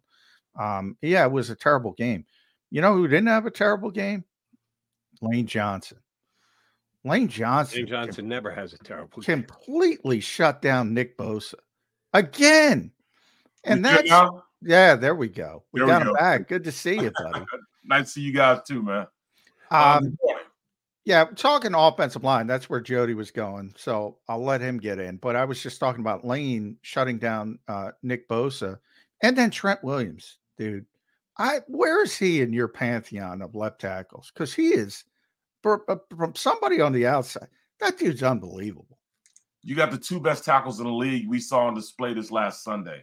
Unbelievable players. In fact, I say Trent Williams has probably been the most dominant tackle since probably Munoz. I was going to go. You go Munoz because that's how far back you got to go. Yeah, I mean, even better than what I saw from guys like Tony Baselli. I mean, Trent Williams is dominant. Lane Johnson is dominant, and there's two different contrasting styles. You just got a street fighter bar strike with Williams, and then you got a technician who's just so technically sound with Lane Johnson. Understand he's got to get out there first, set up, and be ready to battle at the point of contact. And then you got a guy, he's just bringing everything in the kitchen sink to the point of contact with Williams. I mean, it was the best game I've seen out of two tackles in a long time. I mean, them two actually beat up on the guys they played against. It was a great game with those two. But, I get all geeked up with those type of, those. I'm with you. I've never seen Lane got Bosa with a spin move, Barrett. Did you see that? I've never seen that before. Yeah. No, he spun, then counter spun, and then finished the play. Yeah. Which was disheartening to me because when you look at the way this offensive line played, I mean, they were averaging like 3.8 seconds a pass play. I know. And we still didn't get anybody open. Which goes to show, Jalen had all day. And he for some reason, he didn't want to pull the trigger. Like, Jack Stoll was open at one point. Albert was open at one. Now, these aren't playmakers. Maybe he doesn't trust them. I don't know, but something was off with Jalen Hurts. Well, Smitty was open on the exact same play we're talking about with the spin, counter spin, still get his hands high, slow him down. Smitty was open in the initial of the play. The play was supposed to go. It was designed for him, and he just didn't get the ball to him. He should have just thrown it before all that stuff even happened. And that's, we talk about being able to counter somebody's counter. Look at the 49ers. The 49ers went out there the first two drives and try to drop back pass this Eagles defense. And what happens? 3 and out. So what does Shanahan do? He counters that by going out and then running play action, not to try to pull the linebackers up with the run or fake the run, but it's a solid protection when you use play action because you leave a tight end in and you leave a running back in, and then they can leak out later on if they need them for, to dump it off. Well, that's what they did. They brought more blockers in and then leaked those guys out, and they got lost in responsibility of the defense because, number one, they had all that window dressing, guys going in motion, everything else. But then they turned back around and used them as outlets for Purdy, which allowed that defensive line not to be effective because, number one, they had got chipping on them, double teaming them. And then when they finally did get to the quarterback, they had an outlet for him because those guys stopped blocking and turned around, became an outlet and dump off pass for him. All right, maybe you partially answered the question I was going to ask, which is fine. Prior to the game, advantage in the matchups, Eagles, their defensive line against the 49er offensive line for anyone not named Trent Williams. That's where the Eagles should have been able to score points, take advantage of the like. Didn't happen. more credit to those other 4 nameless schmoes who were the worst players on the San Francisco offense? Or what the hell to the Eagles defensive line who didn't make any plays? We'll cut Sweat some slack because he's up against the Hall of Famer. How about the rest of the Eagles defensive line? Give credit to the opposition, and did they play over their heads, or did the Eagles underachieve on the D-line? I think it's more so a little bit of game planning. A little bit of both, but you make a call. One more than the other. Which way? Game planning. You know, they ran stuff in which they had extra blockers. And when you do that, it's hard to get your quarterback, get pressure on them. Then who in the secondary? I'm sorry to interrupt, Barry. Who in the secondary? Where were they playing? In the parking lot? No, San Francisco's keeping extra guys in the block, and yet every pass Purdy threw was to a wide open guy. How the hell do you not get up and play on somebody if you know they're keeping extra guys in the block? Because once again, we got our game plan. They sent 4, they rushed 4 and dropped everybody else. Yeah. They dropped everybody else. They had everybody in coverage. And since they did that, they weren't able to generate enough pressure on Purdy, number one. And then they, with all the window dressing, all the motions, all the, going across the formation, they confused those guys in the secondary. Like Blankenship didn't have a clue. He was lost in the sauce the entire game. Yeah.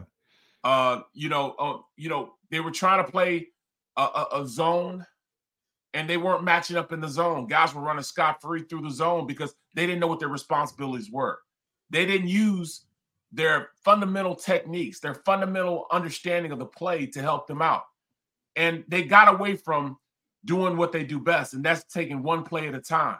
Instead of them trying to just do their job, they were trying to do everybody else's job and didn't get their job done. As a middle linebacker, you got to look at the triangle. You go from you to the 2 guards, to the quarterback. Well, you can see Morrow's looking everywhere but that. You look at the slot corner. Slot corner comes up, Roby comes up, and has a chance to really open up and kill Purdy on the play. But instead, he bounces off of him like, oh, man, he's a pretty big guy. Or, he's a little tougher than I thought, and doesn't bring down a quarterback. Come on now. Come on. Yeah. He's bigger than people realize, I think, bro, exactly. For whatever reason. But you can't sell him short. You got to go out there and try to annihilate who's ever in front of you. And he didn't do it. But let me ask you this, Barrett, because I think you're right 100%. But how does Sean decide not know this? We know coming in, San Francisco is going to try to get the ball out. Everybody tries to get the ball out against this Eagles team because they're a little bit wary of the pass rush, typically. We know they're playmakers. You want to get the ball to McCaffrey and Samuel in space.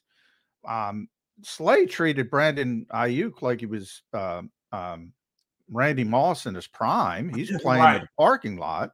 Right. And then George Kittle's George Kittle in the middle of the field. They knew this coming in. How do they not know the ball's coming out? They're 214 yards after catch. That's tackling. Yeah, they did. Yeah, and that's another thing. Fundamentally, they just didn't tackle. I saw the back and forth with Slay and Ayuk. Huh? Ayuk no, going between Slay and Seth Jordan. Oh, Seth. Yeah, Seth. Seth talked about their tackling. Oh yeah, not tackling. Yeah. Now they're not afraid. I agree with Slay. They're not afraid, but they just didn't. But they didn't do it though. You didn't do it. You know what I'm saying? Yeah. You didn't come up and tackle. You weren't doing that. Just little things. They were running like a cover 3 shell, and they had Brown inside the box. In that coverage, he has the flats. That's his responsibility. But he sees the receiver, Brandon Ayuk, go through the middle of the field. Go past the middle of the field. He locks onto him. Why are you locking on to him? He's not your responsibility. Once he goes inside, he's not yours. You got to get to your flat area. And what happens on that play? They run a play action, and Kittle goes out to the flat area. They dump it to Kittle. Kittle gets like a 20-yard run on the play. If he'd have been out there in his responsibility instead of latching on to a guy that's not his in the area that's not what he's designed to be at, he could have been there for at least a 6-yard tackle at least. He'd have tackled him instead of the 20 yards he gets and they go down and score on the play. Those are the little things, not being fundamentally sound. In cover 3, you've got flats. Get your butt to the flat area. Don't try to be the hero. It's a design play. If somebody's leaving, there's going to be somebody else to replace that guy. And understanding that in your responsibility, that's how you play fundamentally sound. Just do your job. And it looked like Morrow was beat on the play. It wasn't even Morrow's man. In fact, Morrow should have had the guy that was coming across in his area. He should have latched on to him. And then Brown should have went out to the flat area and he'd have had Kittle. So those little things that are happening that they're just not being responsible for it. Oh, by the way, those receivers were pretty damn physical also. They were blocking them. In fact, they were I saw Blankenship get put on his ass a couple times. Oh, man, did you see Kittle get the 2 blocks? Kittle's a problem, man. He is a serious problem. But I will say this, in saying all of that, now they have to rewind. Now this team has to go out and say, all right, we're not as good as we thought we are. Now we have to get back to fundamental football. Get back to what made us the great team we know we are. Crossing our T's, dotting our I's, making sure there's a little more film study, understanding what your job is, not worried about anybody else's job is. Those are all fundamental things that this team has to go back and correct. Yes, you can correct those things while you're winning, but do you really put a lot of attention on it? Do you really think that, I'll be able to do this? Or do you just go out there and do it? And at this point, they didn't go out there and do it against this team. Yes, that's a great team they played against. And if you ask me what their ranking is 1A, 1B, not a 1 and 2. They're not the best team in the NFL, but I think they're on an even line with the Eagles. You know what I'm saying? I think they are. Even though they beat us, I still think the Eagles have a dominant roster. And man for man, the Eagles have more talent. It's just Shanahan out-coached us in this game. But the worst thing about this, they out-physicaled us and made us get away from our brand of football and play into their hands. That's what they did against this team. All right, Barrett, I'm going under over here with my next question. The number is 17.5. And the question is number of targets for CD Lamb. When the Eagles played the Cowboys previous this year, they threw it to him 16 times. 16 times to one player. And John said after the game, I would have given it to him 20 times. They can't cover him. Why not just keep feeding him? I said, yeah, but they're never going to do 16 again. Since the Eagles game, 16 targets, 14 targets, and this past week against Seattle, 17. They threw it to him one more time. You don't target a guy 18 times in a game. That's the number. 17.5. Got to get to 18. Will the Cowboys throw it to CD Lamb 18 times this week? I'm going over. How about you? I'm going with the over also because he's unstoppable. At this point, his understanding where he fits in that offense is impeccable. The relationship that he has with Dak is getting him the ball. Let me put it like this. He had 191 yards against this Eagles defense. 191. He wanted that game to last forever because he was just unstoppable. Mm-hmm. Now, they were yards in which he wasn't scoring, but still, he was driving. They could dump to him. He was running all over the field, especially the interior. He got most of the stuff on the interior, not on the outside, but then the interior of the defense, matching up against our guys that we feel as though aren't up to par. Kevin Barrett has but that was an Eli Rick Sidney Brown game. So at least you have Bradley Roby, which, it's not great, but he knows how to play. Whereas Eli and Sidney are young players playing out of position against CD Lamb. That was 191 yards. Yeah, and then Ferguson had his best game against us also. I think Ferguson had like 61 yards. Yeah, Ferguson had a great game as well. He You're had right. 70. Yeah, I think he had 71 yards. You and I talked about this last year all the time. I'm not a big fan of this defensive scheme. Yes. Now, it was a hell of a lot better. I'm going to get the Eagles fans riled up. It was a hell of a lot better when Jonathan Gannon was here with C.J. Gardner-Johnson and Marcus Epps and company than it is right now. But you mentioned that matchup zone, guys miscommunicating, Sidney Brown, young player, not understanding his responsibility. You got to get a little simplify this for younger players. Now they have Roby now and Byard and Slay and Bradbury. It should be getting better, but it's not getting better. Now, part of that is the competition as well. But, man, there's so many miscommunication issues with this particular scheme. TJ Edwards, too, man. I mean, Yeah. about a homegrown talent. Huge TJ guy. Right. He's a homegrown talent, undrafted, and we developed him in our system. You should have gave that young man whatever he wanted, because that's where we lack the most experience. That's where we lack the most as far as, playing knowledge in that defense. He understood what his job was and how to play in the middle of that defense. I think that's one of the hardest positions to really bring a guy up to the fold, because they don't value it, number one. They're not going to allocate resources to it, number two.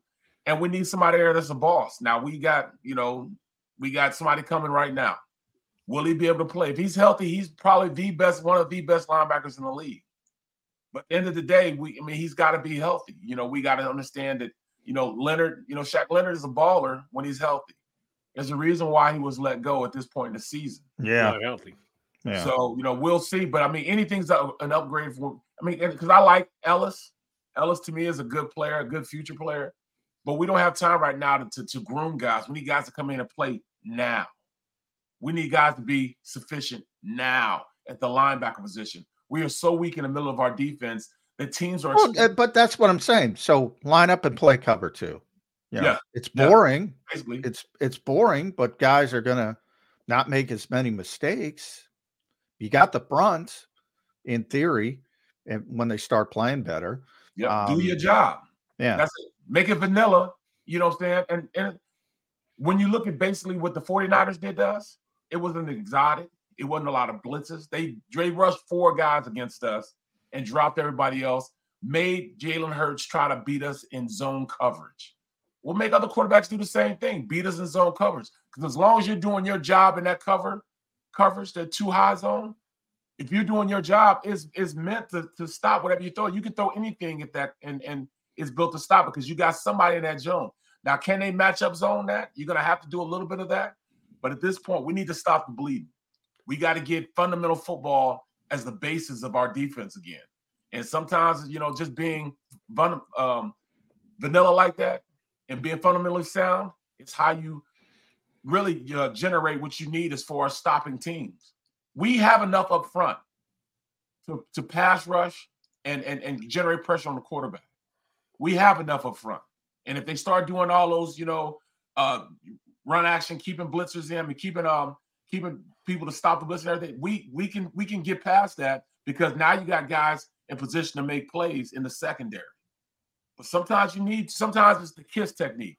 Keep it simple, stupid. That's it. Just kiss them. All right, I'll go down the kiss road with you because I think this is pretty simple, but not everybody does. 2-part question. Number one, why do you think the Eagles think that Kenny Gainwell on any given game should get more carries than DeAndre Swift? And if you agree with the Eagles coaching staff on their philosophy that derives to that answer, feel free to say so. If not, what would Barrett Brooks do? This past week, Gainwell carried it more than DeAndre Swift. I'm perplexed by it. Why do you think the Eagles think along those lines? Are they right to? No. How? We're talking about a guy, one of the most explosive players on the team. Swift, there's no way Swift should be off the field, period. You say we don't have a bell cow back. Well, we need to change that. He's explosive. He can run in between the tackles. When he's given the opportunity to get lathered up and play, that's one of our problems right there. We got the best offensive line of football that can run block just as well as they pass block. But use run block, run block so they can go out there and tee off on people, hit people. Number one, what does it do for you?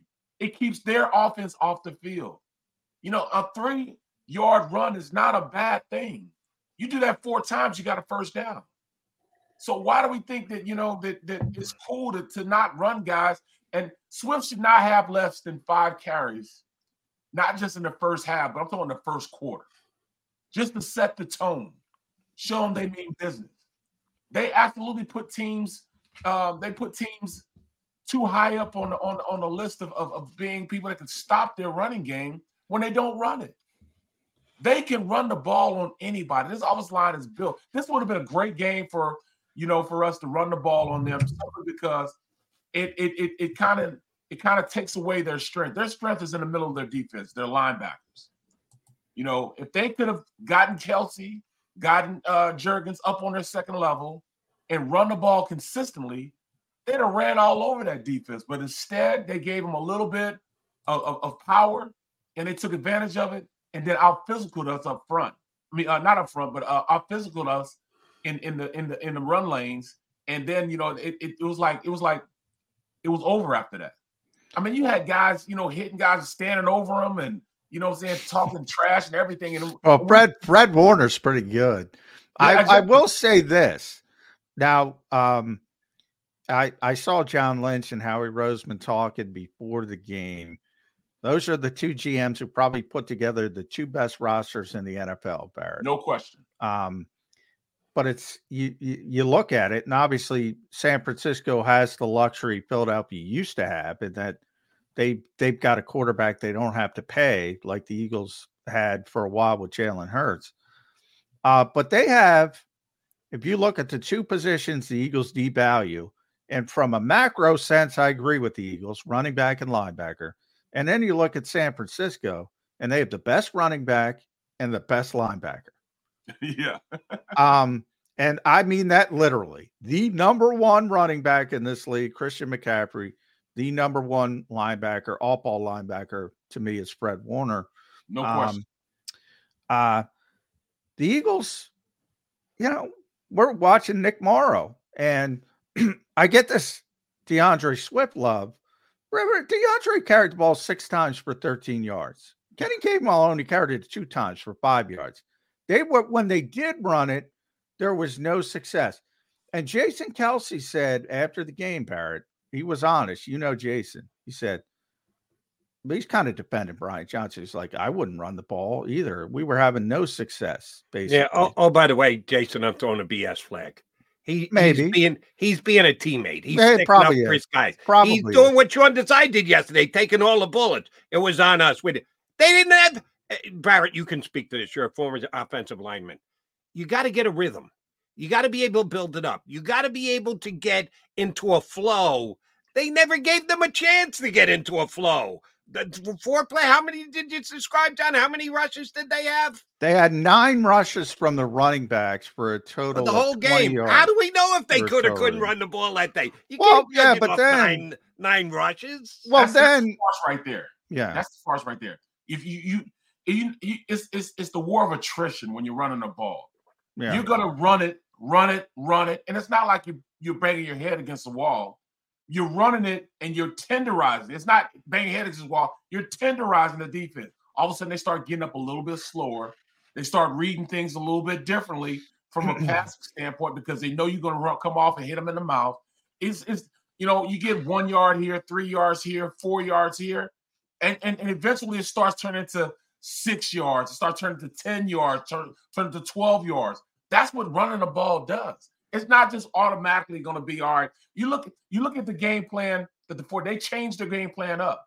Eagles got to do the same thing. You've got to run the ball because when you run the ball, it keeps the ball out of that other quarterback's hands. Until we go back to fundamental football, and that's running the rock consistently, it's going to be an extra long season, and we're going to have teams playing us close. Even the Giants may play us close. Because we don't run the ball with them. It could be a long game for us. Well, now I'll end it there with you, Barrett. Good to see you again. At bbrooks72 NBCS. You can follow Barrett on X. Twitter does a tremendous job with NBC Sports Philadelphia covering this team. Look, I'm up with you 100%. When you run the ball 9 times a running back in any game, that's pathetic. You got to run it more. But as a player, games have personalities. And they had that first quarter, they dominated, and they only got 2 field goals. If those are 2 touchdowns, I think this is a completely different game. I really believe that. Really believe that. Absolutely. And it'll be Brock Purdy playing from behind. Yeah. He's not used to playing from behind. And all of a sudden, it was that dichotomy. The first quarter, the Eagles dominated. They had 2 scoring opportunities, 6 points. 49ers dominated second quarter, 2 scoring opportunities, 2 touchdowns. You go into halftime, they get the football back, right down the field and score. And then it's 21-6. And they abandon the running game. Should they have? Maybe not to the degree they did, but it's really difficult when you're down 2 scores and you're like, Fred Warner's over on the other side. I mean, what am I going to bang my head in the wall? 2 yards. At that point, so I think the Dom drive, I told this to Jody on Monday, the Dom drive, as I'm calling it, they scored on that drive. Absolutely. So Big Dom fired them up. Connor Barwin's giving him high fives. The whole place is cheering Dom as he leaves the field. He gets kicked out, and the defense goes back out there. 5 plays. Bang. Deebo Samuel, 48 yards. I mean, you can't run the ball at that point is all I'm saying. You can't run the ball at that point. And I think a large part of it was how the game's personality. And the defense just didn't hold its water, and that affected the running game. But Jody, look at this. If you're a zebra, you can't change your stripes. So if you really are a fundamentally sound running team, you can't allow another team to take you off your square. You got to stand in your square. You got to run the ball when you want to run the ball. You set the tone early. Run the rock early. They chose to come out and pass the ball, and I understand because the weak point of that defense was the secondary, and I get it. But Ward's a good player, though. I love Ward. I think he's Ward. He gonna shut down whoever's in front of him. Yeah. But they got Smitty. They got others that can go out there and play. Like, just to your point, this would have been a great tight end game. Or this would have been Dallas Goedert's one of his best games if he was there. Because he'd have been the guy roaming around the middle of that defense, making things happen. Goddard would have been special in that secondary, secondary and where the linebacker level is. He would have been great there because then they couldn't do everything that they did from a pass rushing standpoint because they had plenty of time to throw the ball. They just didn't attack the middle of the field. Whenever they attacked the middle of the field with slants, drag routes, and comebacks, you saw how good A.J. Brown looked. They couldn't stop him, but we stopped running routes. We wanted to run routes where we could beat them over the top and get a big play. You can't play big play football all the time. You got to go out there and nickel and dime the defense. And Nick Sirianni said it himself. Well, you can't always think that you can go down there and nickel and dime a team and drive the ball down the field that way. Well, that works. That's a fundamental way you have to think because, number one, it keeps that defense off the field, their defense on the field, keeps our defense off the field, keeps their offense off the field. But number two, it takes the clock down. Number three, this is a physical brand of football when you're doing that. I heard we got out physical. We let them dictate tempo to us. They put it on us. And that's the most disheartening thing I saw on Sunday. I heard you, Douglas, on WIP yesterday described the 49er DBs as sticky. They were stuck all over the Eagle wide receivers. And then there's Darius Slay who's playing in the parking lot. Darius, get up and be sticky this week. Oh, don't call him Darius.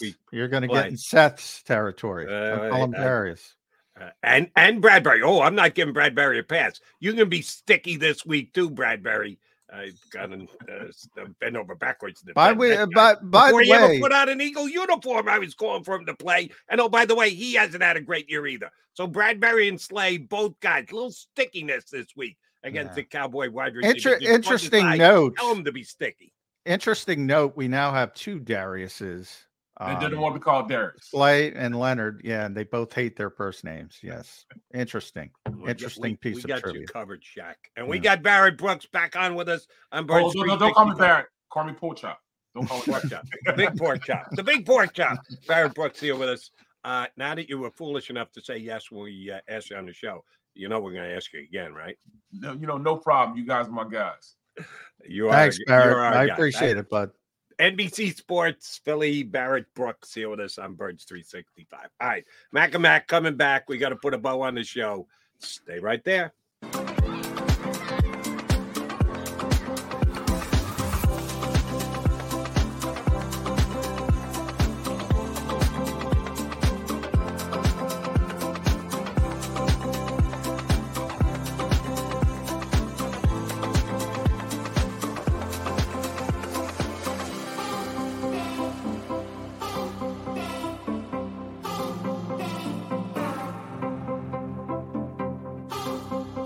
If you own a company and you're not producing a podcast, you're missing out. The public consumes messaging when they're ready. Join the professional podcast network of companies and let Jacob Media Partners put you in the podcast arena. Come to our professional studio, or we'll come to your place of business and professionally produce your company podcast. Call Jacob Media right now at 267-261-3428. 267-261-3428.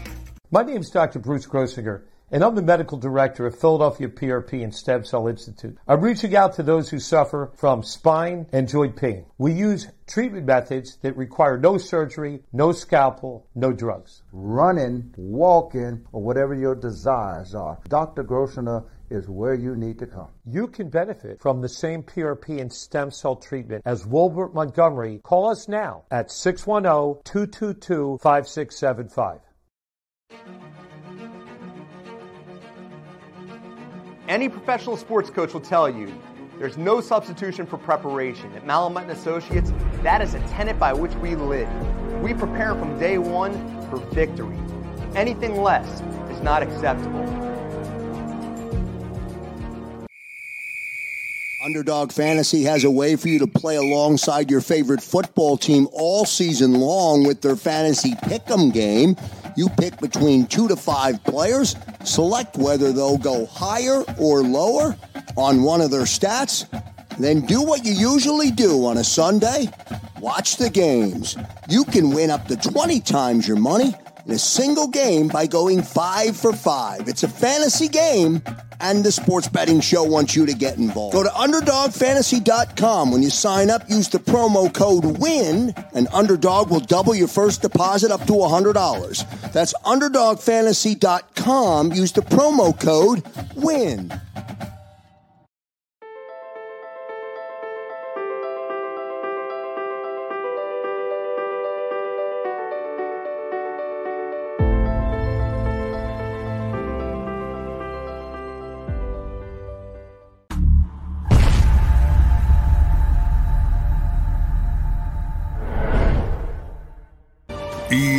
EAGLES, Eagles.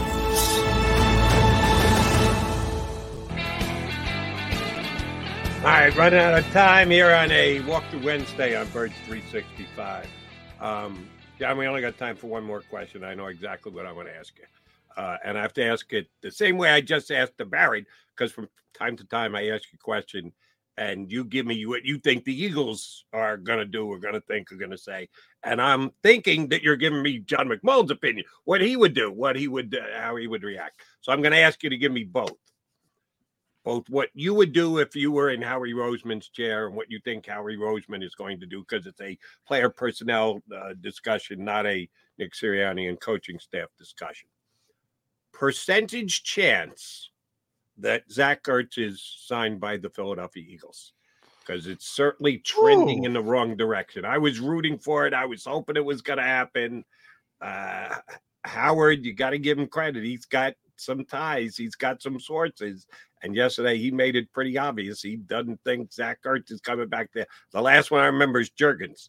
When Juergens was coming back, seemed to me by most reports and what everybody said, Juergens was going to be back. And Howard came out and goes, yeah, Juergens isn't going to play this week. And he didn't play. So I give Howard credit for that. He's got good sources. He pretty much painted a picture that Zach Ertz is not coming back here. The percentage chance John McMullen thinks Zach Ertz should be back. The percentage chance Howie Roseman will act and bring Zach Ertz back. Percentage, I would bring him back very low, probably 10%. I mentioned the bit yesterday show. I just don't see the bit with Dallas. When Dallas is going to play this week, make no mistake about it. Is that 100? Is that 100%? Yeah, that's 100%. Good. So with him coming back, I don't see a great bit. From the Eagles' perspective, they get a little too enamored with this type of thing. I heard so many names yesterday. It's like they want to turn over the whole roster of the fans. I heard Adrian Amos and Logan Ryan. Amos signed with Houston, by the way. Logan Ryan. I heard Zach, of course, and Ndamukong Suh coming back. Oh, I heard that. Yeah, like they need another defensive tackle. What are we doing here? They're 10-2. They lost one game. Settle down. I don't want to have to play Dallas Goedert. And I heard, who was Tommy? I think it was Tommy Lawler yesterday said, no, you can play Zach Ertz in line. No, you can't. Not with Dallas Goedert out there. You have one guy who's a really good blocker and one guy who's a tremendously better flex receiver. Nick Sirianni doesn't want that. He doesn't want to be forced to make that decision. The reason why I disagree with Tommy on that, they had a chance to do that last year. Yeah. When they were both on the team together, if they really thought that they could move Zach in and he wouldn't, I don't want to say do a bad job, but not as good a job as Goddard could do as an inline block, they would have done it and they would have kept him. They came to the conclusion that Zach is basically a slot receiver at this stage of his career. They've already made that decision. They don't have to reevaluate that one. So I just don't see the fit. Now, would I like to have him at Dallas is hurt again? Yes. Then it's whole different. Then you need somebody who can catch a pass. And then I'd say, now you go from 10% to 90%, basically. Yeah, but in the meantime, in between time, he signs with another team. You got to factor that into your percentage. He is not only going to give you what he gives you, but also gives you a safety net. Yeah, the one guy who skated through all this overreaction, happy as a clam yesterday, Michael Clay. Everybody's saying Michael Clay is smart. He's up there. Nick Sirianni's like, we got to do this on offense. We got to do this on defense. Special teams, pretty good. They don't want to mess with their special teams. And I know nobody talks about it. I'm probably the only one in Philadelphia who talks about it, but if you're a backup player, you got to help on special teams, and Zach can't do that. No, they've had much improved special teams, and Michael Clay should get credit for it. But it's been more because of the young guys on the outside who were getting down and covering and the like, and Zach could find a couple of snaps in the middle of that. And line. Jake Elliott and Braden Mann. Don't forget Braden Mann has settled down. Man's been good. He's been darn good. Everything about there. They were bottom 5 in every single ranking, no matter where you put. Now they're top 5. It's been an amazing turnaround for that group.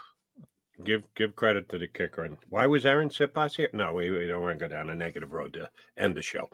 We're up for a show tomorrow. We're up for the Dallas Cowboys. We'll certainly dive head more into the Cowboys. Who we got tomorrow? We got tomorrow. We would have who's joining us? We're hoping to get Jeff Kerr because we missed him. Carr's in. Kerr is in. Olivia Reiner's going to come back from the choir as well. You got Olivia to join us. So Olivia and Jeff Kerr will be with us tomorrow, and then on Friday we got our Cowboy guy, John Machado. Always comes on when the Eagles play the Cowboys.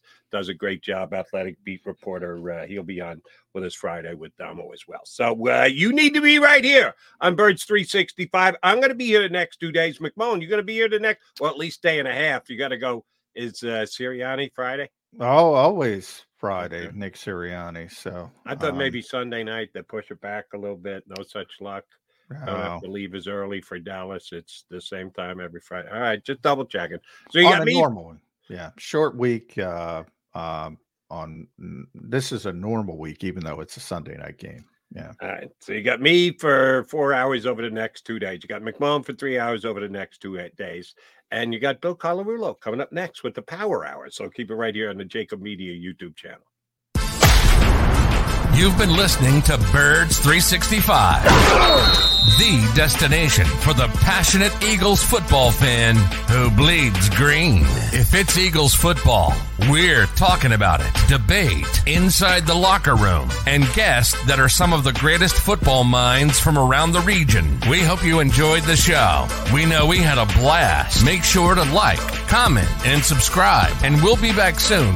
But in the meantime, hook up with us on social media at Jacob Sports. See you next time on Birds 365.